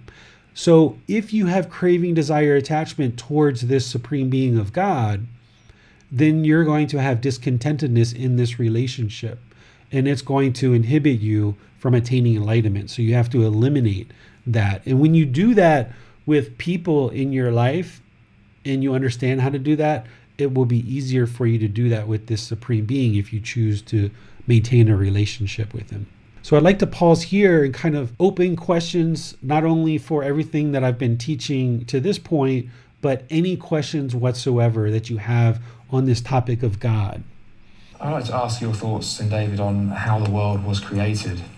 Okay, so let's talk about that. So let's talk about what is the world, right? So when we talk about what is the world, what we're talking about is, to me, we're talking about this sun that's somewhere far, far away, shining on this planet with all this water and human beings and animals and plant life. And that sun gives energy, and then things grow, and there's evaporation of water, and it rains, and there's this complex weather system. There's this complex human body that we eat food, we breathe air, we urinate, we defecate, we have all these fluids, we have all these complex organs in the system in the body. We rely on these plants and this air that we breathe and this water on the planet. There's all these complex systems of ecosystems and various beings that rely on one another. And not only this planet, but there's planets far, far beyond here as well. The two kind of competing theories is that there's either these two rocks that came together and there was this big bang and created all of this, or the other competing theory is that God created all of this. Well, this complex system of the world in this universe that we're talking about, with all this intelligence that needed to be delivered in order to create this world, do we think that two unintelligible rocks hit together, created an explosion, and that's what created all these complex ecosystems and all this complex bodies of animals and plant life and human life and all of these things? I would say that it was not a big bang of two unintelligible rocks hitting together. I don't think two rocks have the intelligence to create what we are looking at as the world. To me, it was God who created all of this. And I don't have independent proof that I can show you other than to walk outside and go take a walk in the woods and look at how things operate. Look at how the sun shines on the leaves. There's evaporation, there's rain, there's weather systems, there's growth, there's sun, there's animals and insects and humans, and how we grow our food, and all this complexity that we sometimes get lost in day-to-day life. But if you look at the intricacy of how this world is put together with such deep, profound wisdom, to me, it can't be two unintelligible rocks hitting together and exploding to create all of this. It's got to be from God, this supreme being who has this deep, profound wisdom to be able to create all this. With that said, it doesn't really matter, truly, who created the world. Gautama Buddha gave a creation story, which is different than what I just shared. But what he added is he said the beginning of the world is undiscoverable. And he was talking about the cycle of rebirth. He said the cycle of rebirth is undiscoverable of when we actually started it. So I would add to that how this world was created, whether it was God or something else, it really doesn't matter, because all of that is in the past. What matters is right now you have this human existence and your mind is discontent, and you've got to solve that problem. And that's really all that really truly matters. But since there's oftentimes a curiosity about how did this world start, I would share that it was this supreme being of God that created the world. One argument that's often made against the existence of God, David, is that how can he be, on one hand, all-powerful, and on the other hand, also be all-loving? Because if there's suffering in the world and he's all-powerful, then why does he not use that power to alleviate the suffering? So is it a case that he's only all-powerful but not all-loving? Or is he all-loving but not all-powerful? Can he truly be all-powerful and all-loving? The answer to that is yes, he can be both all-powerful and all-loving. The challenge comes in is that when people say he's either all-powerful but not all-caring, or all-caring and not all-powerful, is that they're expecting God to function in the way that they think he should function. So they have certain expectations or obligations that they think how God should function. So a common thing that people will say on this topic is, if this all-powerful, all-loving being exists, how could he allow like a 3-year-old kid to have cancer and die, right? Like that's just suffering that no kid should really endure. And they themselves become very discontent when they see a 3-year-old child with cancer and die, right? Well, what they're essentially asking for is that God should essentially, snap, if he had fingers, snap his fingers and instantly solve all the problems in the world. Well, if he did this and he instantly snapped his fingers, if he had fingers, and solved all the problems in the world, then that means nobody has the wisdom of how to actually attain enlightenment and how to live a good life. So all of us billions and billions of people in the world go around making all these unwholesome decisions that are creating all these unwholesome results. And now God has to snap his fingers and change everything with his power. Well, as soon as he does that, 1 second later, people are right back into problems again because they never learned the wisdom of what the good, wholesome decisions are that they should need to make in order to produce wholesome results. So now he just solved all the problems, but 1 second later, people are right back into the problems again. So now he has to snap his fingers again and solve all the problems again. So he's essentially going to be controlling everybody. So we don't have free will at that point because he's now controlling everybody and controlling everything on the earth. Well, people might complain that he's not all powerful and he's not all loving, and we would like to see him control all of these things and take away all these bad things. Well, but then if he started controlling everybody, then people would complain that he was controlling everybody. So he would essentially be like this helicopter parent who's kind of hovering over everybody. And then as soon as somebody starts to get into some trouble, he'd have to zap them with something to try to solve the problem. But that person would never learn the wisdom themselves to have free will and freely functioning in their own wisdom. So as a parent, someone might say that I have complete power over my son, that I have complete power over him at 8 years old, or even when he was like 1 year old or 2 year old or 3 year old, that I have complete power. And someone would say, okay, you have all caring. You're completely caring and loving because you're his father. But at no time do I feel like I should control his life. Because if I do, it's not giving him free will. It's not giving him free choice. It's not allowing him to gain wisdom to make his own decisions in life. And that wouldn't be a life that he would want to live.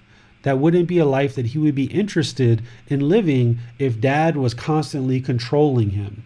So you can have love, but not be attached to the outcome of what other people do and not feel the need to come in and control them with your power. So if someone says that he's either all powerful but not all caring, or he's either all caring and not all powerful, that's because they're not understanding true love, that you can actually have lots of love with no interest to force or control people to do something. And they're also not understanding non-attachment, of craving, desire, attachment, that God is not attached to the outcome of what we do or we don't do. To me, an all-powerful, all-caring being, all-loving being would say, okay, you do whatever you feel is best in your life. I'm going to love you. I'm going to care for you. I'm going to have an interest in seeing you be well and seeing you be peaceful, but I'm going to let you make all those decisions on your own. And here's some teachings. Here's some wisdom. Here's some guidance. And if you choose to take that, then that's up to you. To me, that's all caring, all loving. The power part, God has the power to eliminate and have everything conform exactly the way he would want, but he doesn't want things to be a certain way because that's craving, desire, attachment. And he's a deep practitioner of the Dhamma teachings. He has deep wisdom. He's the moral authority of understanding all these natural laws of existence. So he's not going to force his way in the world for all of these beings to do things his way. And if somebody's suffering because of that, and they see a child that's 3 years old that has cancer, and that person is suffering, that's their suffering.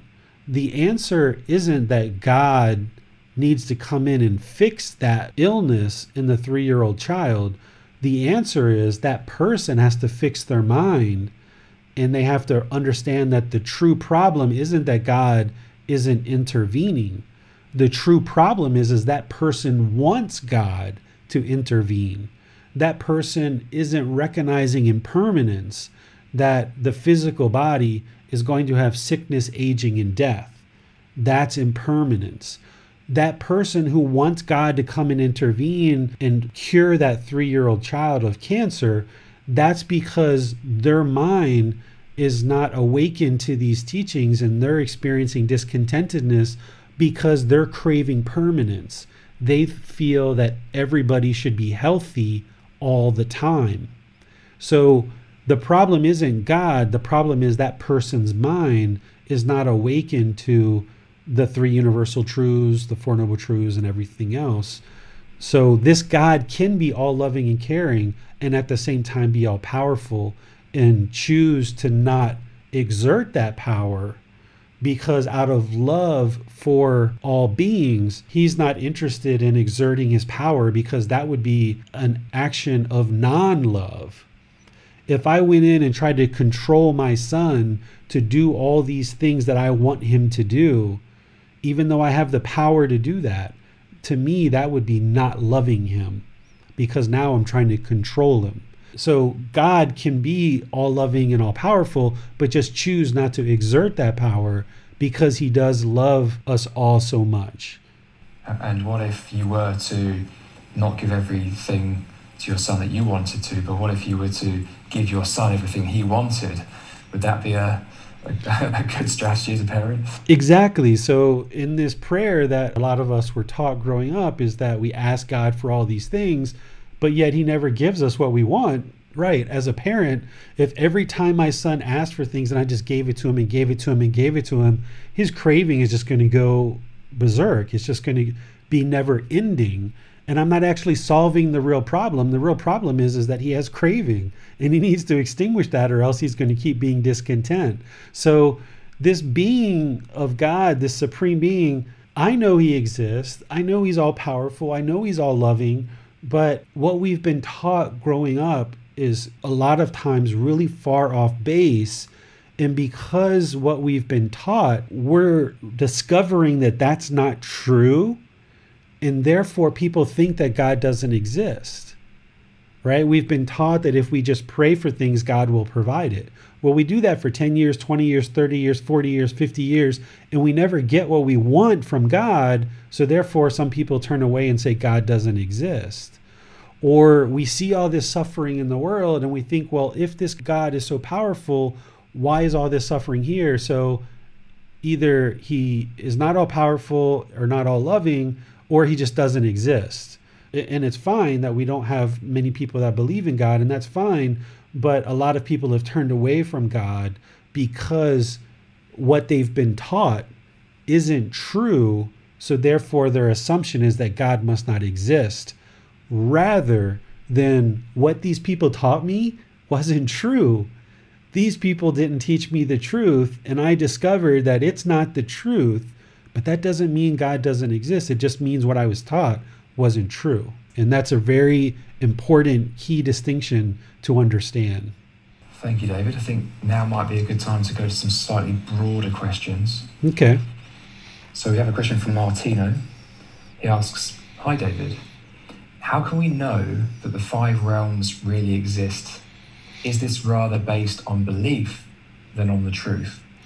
I don't suggest that you ever believe anything in these teachings whatsoever, because belief is never going to liberate the mind. In fact, it's going to keep the mind in the unenlightened state. The 5 realms of existence, for me, for a long time, I just set that to the side. I knew that that's what Gautama Buddha taught, but I just set it to the side. And that's what I suggest people do throughout their beginning and as they progress in this practice.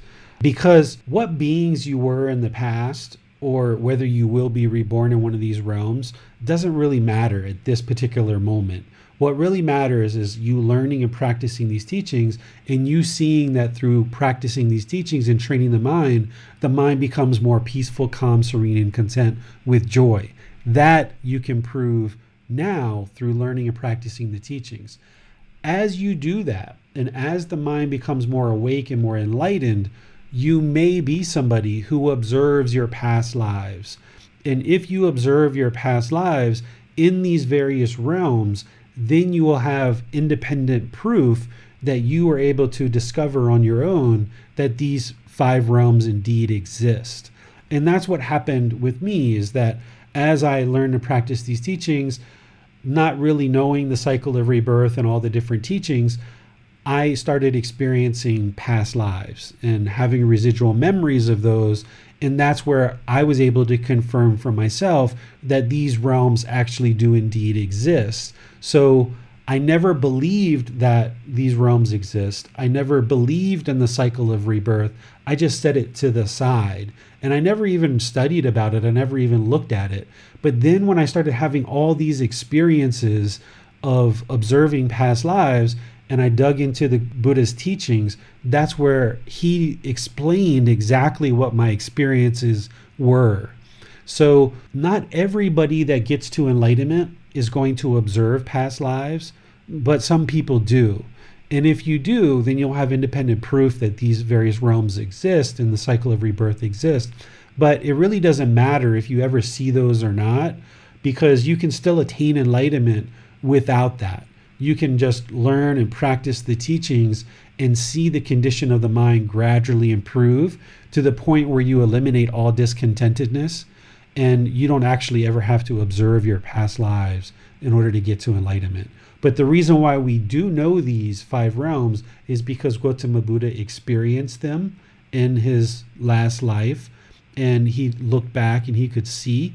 And then there's also people today in Buddhist communities that you can talk to, and they can help you understand their experiences that they've had.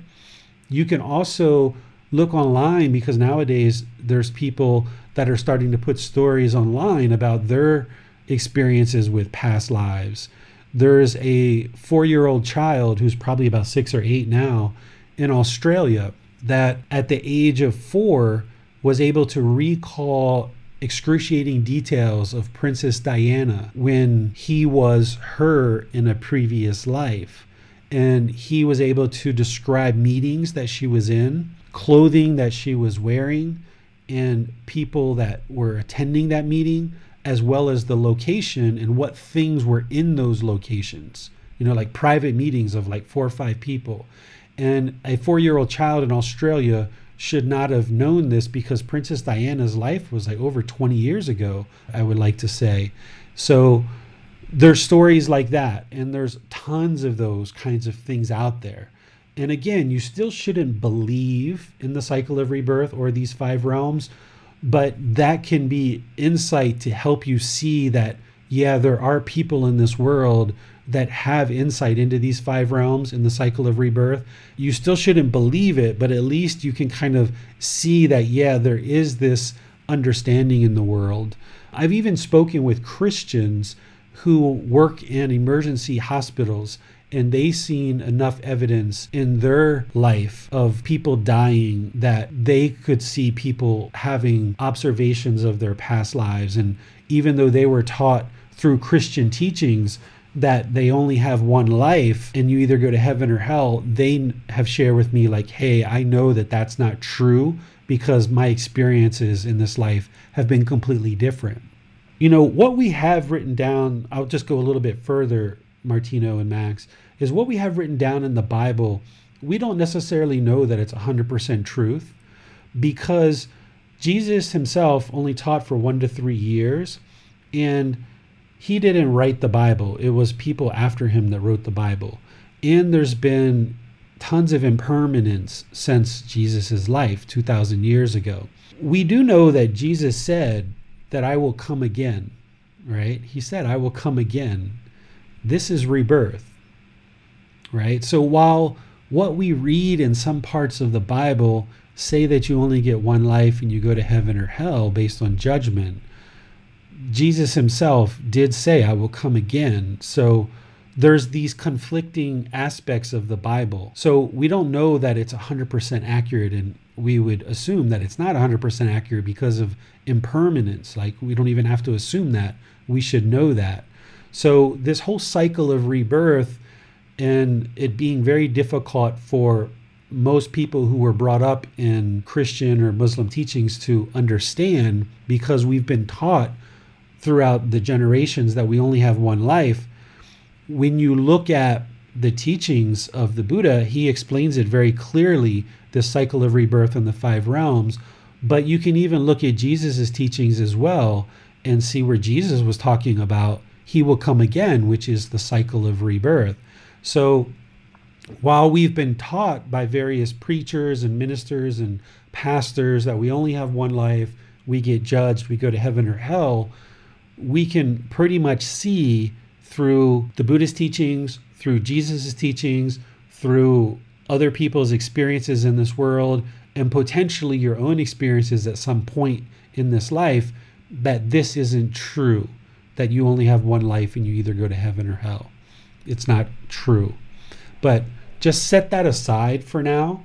Don't believe it, but just set it aside and really focus on the path to enlightenment and liberation of the mind, so that you can see the truth in all of those teachings as the condition of the mind improves more and more and more. We have a question from Michael. What are aliens? Are they devas? I wouldn't consider them devas. A deva is in the formless realm, and aliens, from what we understand, have physical form. So I would look at them as what we would consider a human being. They're just a different type of human being. They're from a different planet, a different makeup. They have form, so we know that they're in the form realm. They're certainly not an animal. They actually seem, from the stories that I've heard, much more intelligent than us. So I would consider them even a higher human being than we are.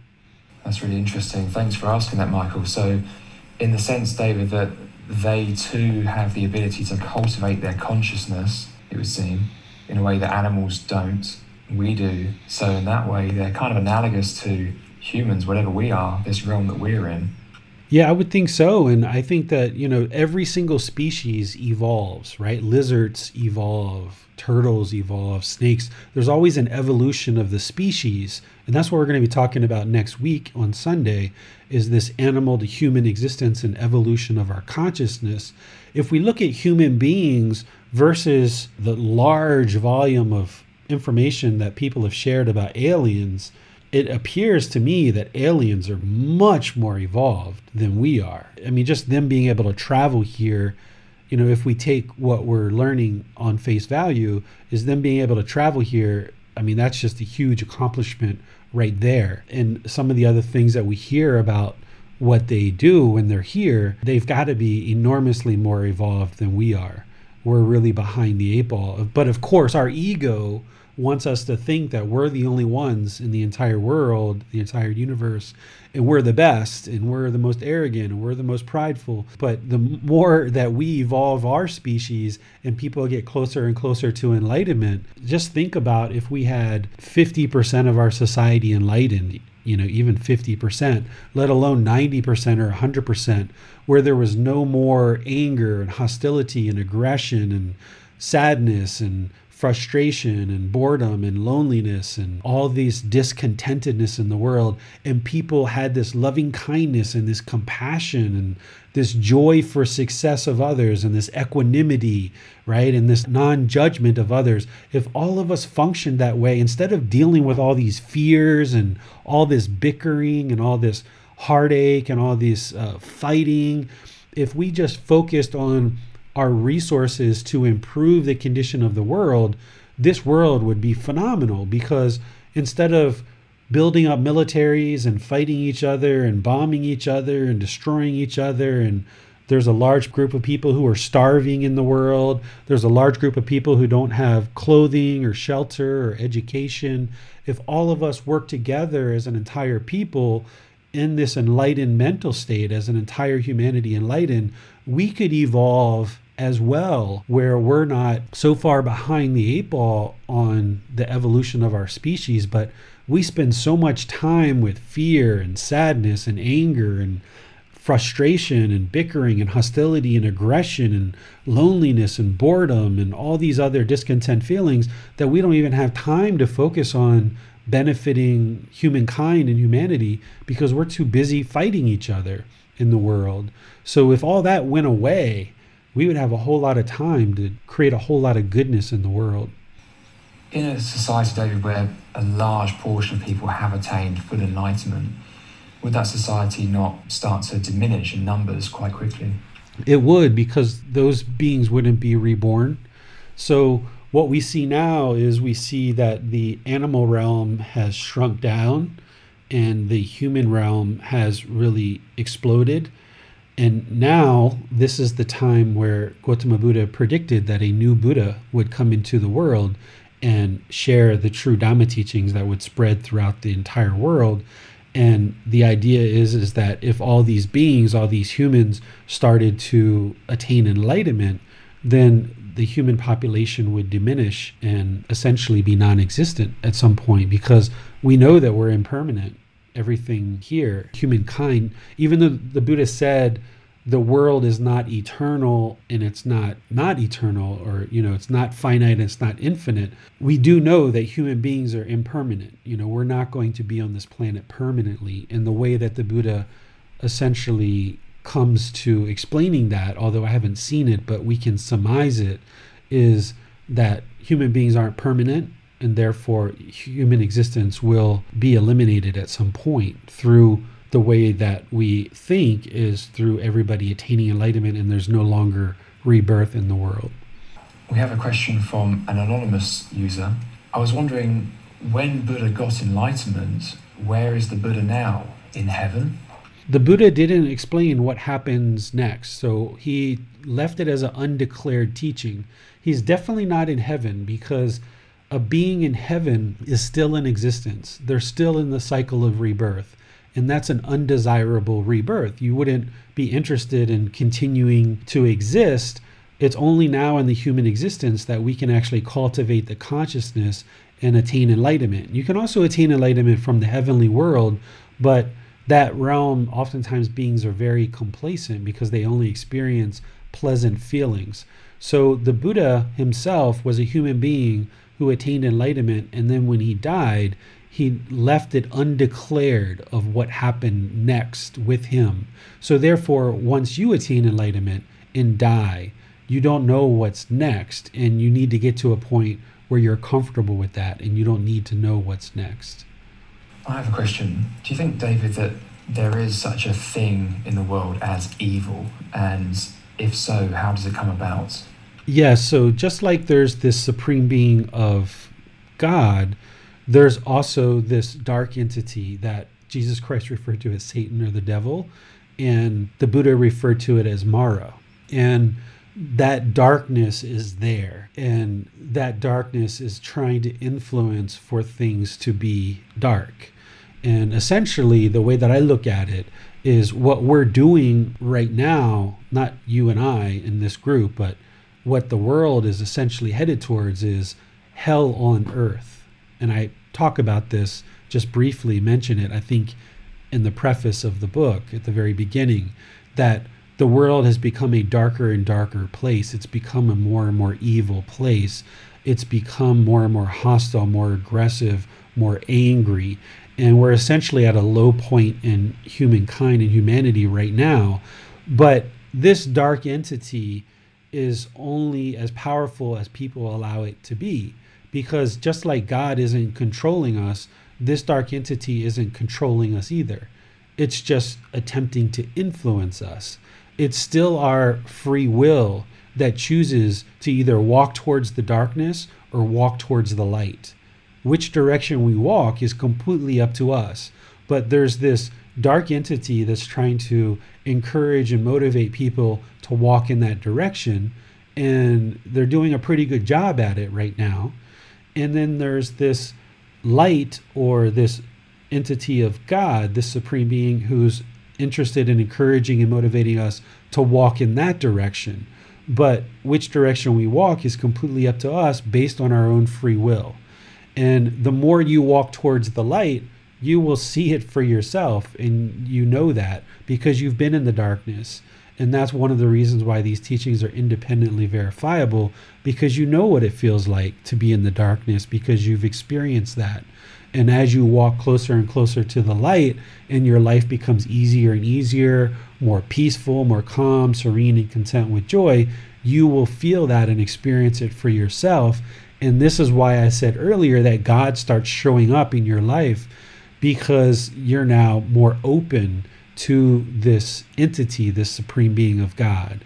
Whereas if you walk towards the darkness, you're going to be more open to those influences of the dark world.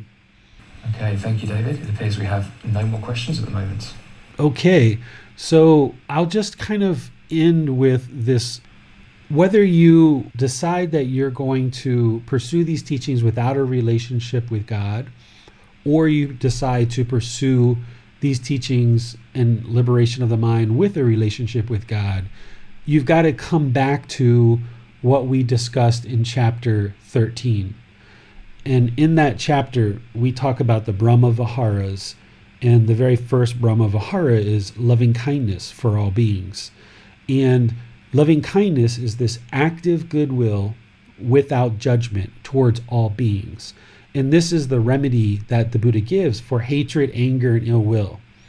For some of us, depending how we grew up, depending on what we were exposed to, depending on what things we encountered in our life, some people have hatred, anger, and ill will towards God, right? And I can understand why people have that, especially some of the things that I've heard about people in positions of authority, even people in religious positions who have taken advantage of children or even adults and abused them either mentally, physically, or sexually, and people associating these actions with God because these people who inflicted this abuse on them are so-called members of a community that are supposed to represent God. So oftentimes when these things happen and when we have various experiences of abuse or we've been taught certain things and we realize those things aren't true, one of the things that happens is oftentimes people get angered, hatred, or ill will towards God. And I understand why that is. And what I would like to encourage you is whether you choose to have a relationship with God or not, is to come back to loving kindness for all beings. This is all beings. This is all human beings, all animals, all the other realms, including God himself. It doesn't mean that you need to run off and have a relationship with God and have prayer and all these other things. As I mentioned, you can pursue this path without a relationship with God. But in order to attain enlightenment, you need to at least get to a point where you have active goodwill towards all beings without judgment. And God is one of those beings that you need to have active goodwill or this loving kindness towards. Because if you walk around with loving kindness and compassion for all other beings, but you still are harboring this hate, anger, and ill will towards God, you're not going to be able to attain enlightenment and experience this peaceful, calm, serene, and content mind with joy. In fact, when I discussed this topic 6 months ago as part of this group learning program, there were some students that wrote me privately after class and said, I know that you didn't cause this discontentedness, David, but just when you mentioned the word God, like it brought so much negativity and hatred in my mind just in hearing the name God. And I can understand that, especially if somebody's experienced this verbal, physical, or sexual abuse from members who claim that they're representatives of God. But God is not going to physically, mentally, verbally, or sexually abuse you in any way. This being is all-powerful, all-loving, deep, deep wisdom, has nothing but love, kindness, patience, and respect for all of us, for every single one of us. And you may end up tapping into that and being able to observe that at some point in your practice or not. I'm not sure because it's your practice.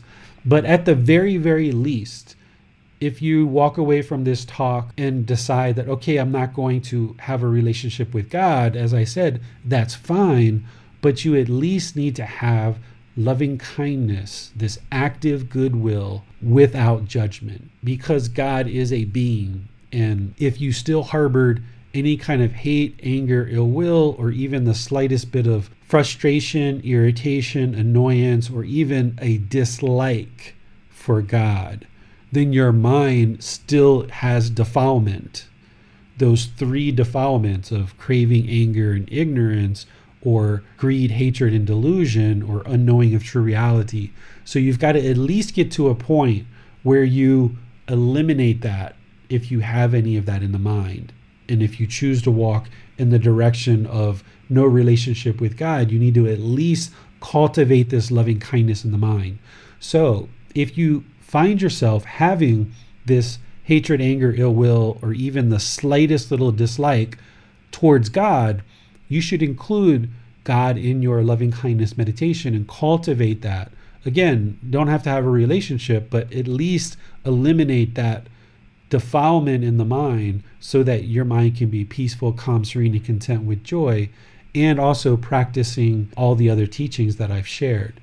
if you're going to move in the direction of having a relationship or maintaining a relationship with God, of course, you're going to need to develop this loving kindness towards God and also practice those things that I shared about eliminating fears of God, and the way that you would pray perhaps needs to change, the way you look at how your actions are creating certain results. All of these different things need to be incorporated into your practice. So if you need some review of this, either reading the book or reviewing this talk or the talk I did last time 6 months ago, or you need some private guidance on this whole topic of God, you can reach out to me. You can schedule an appointment. You can private message me, or however you would like to do that.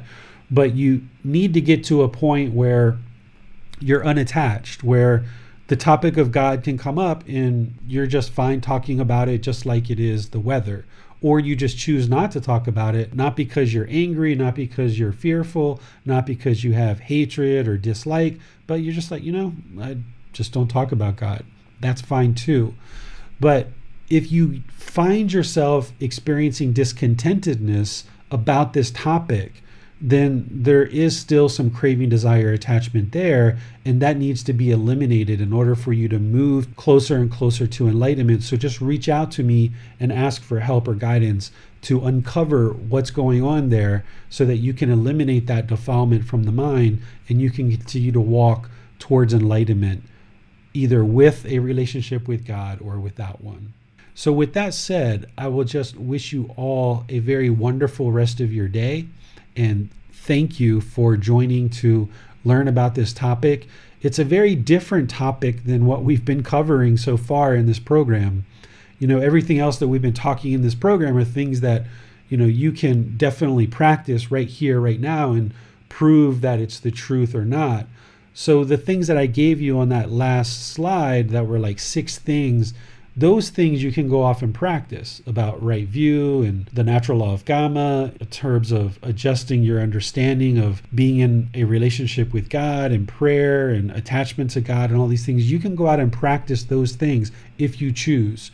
But this is a very different topic, and it's one that people aren't oftentimes exposed to in Buddhist communities. And that's why it's really important for me to share this with you.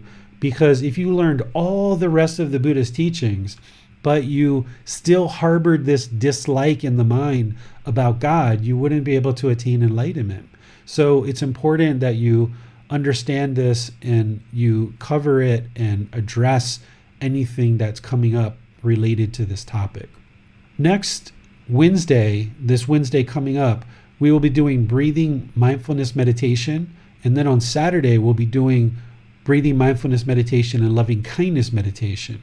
On Sunday, chapter 20 is animal to human, evolution of our consciousness. This is where we're going to talk about how the mind moves from this animal consciousness closer and closer to human consciousness, and helping you see more clearly this realm of the animal world and the human world. So we've kind of touched on the cycle of rebirth here and there throughout this program, but next week is where we're really going to dive into it more so than any other aspect of what we've been teaching so far.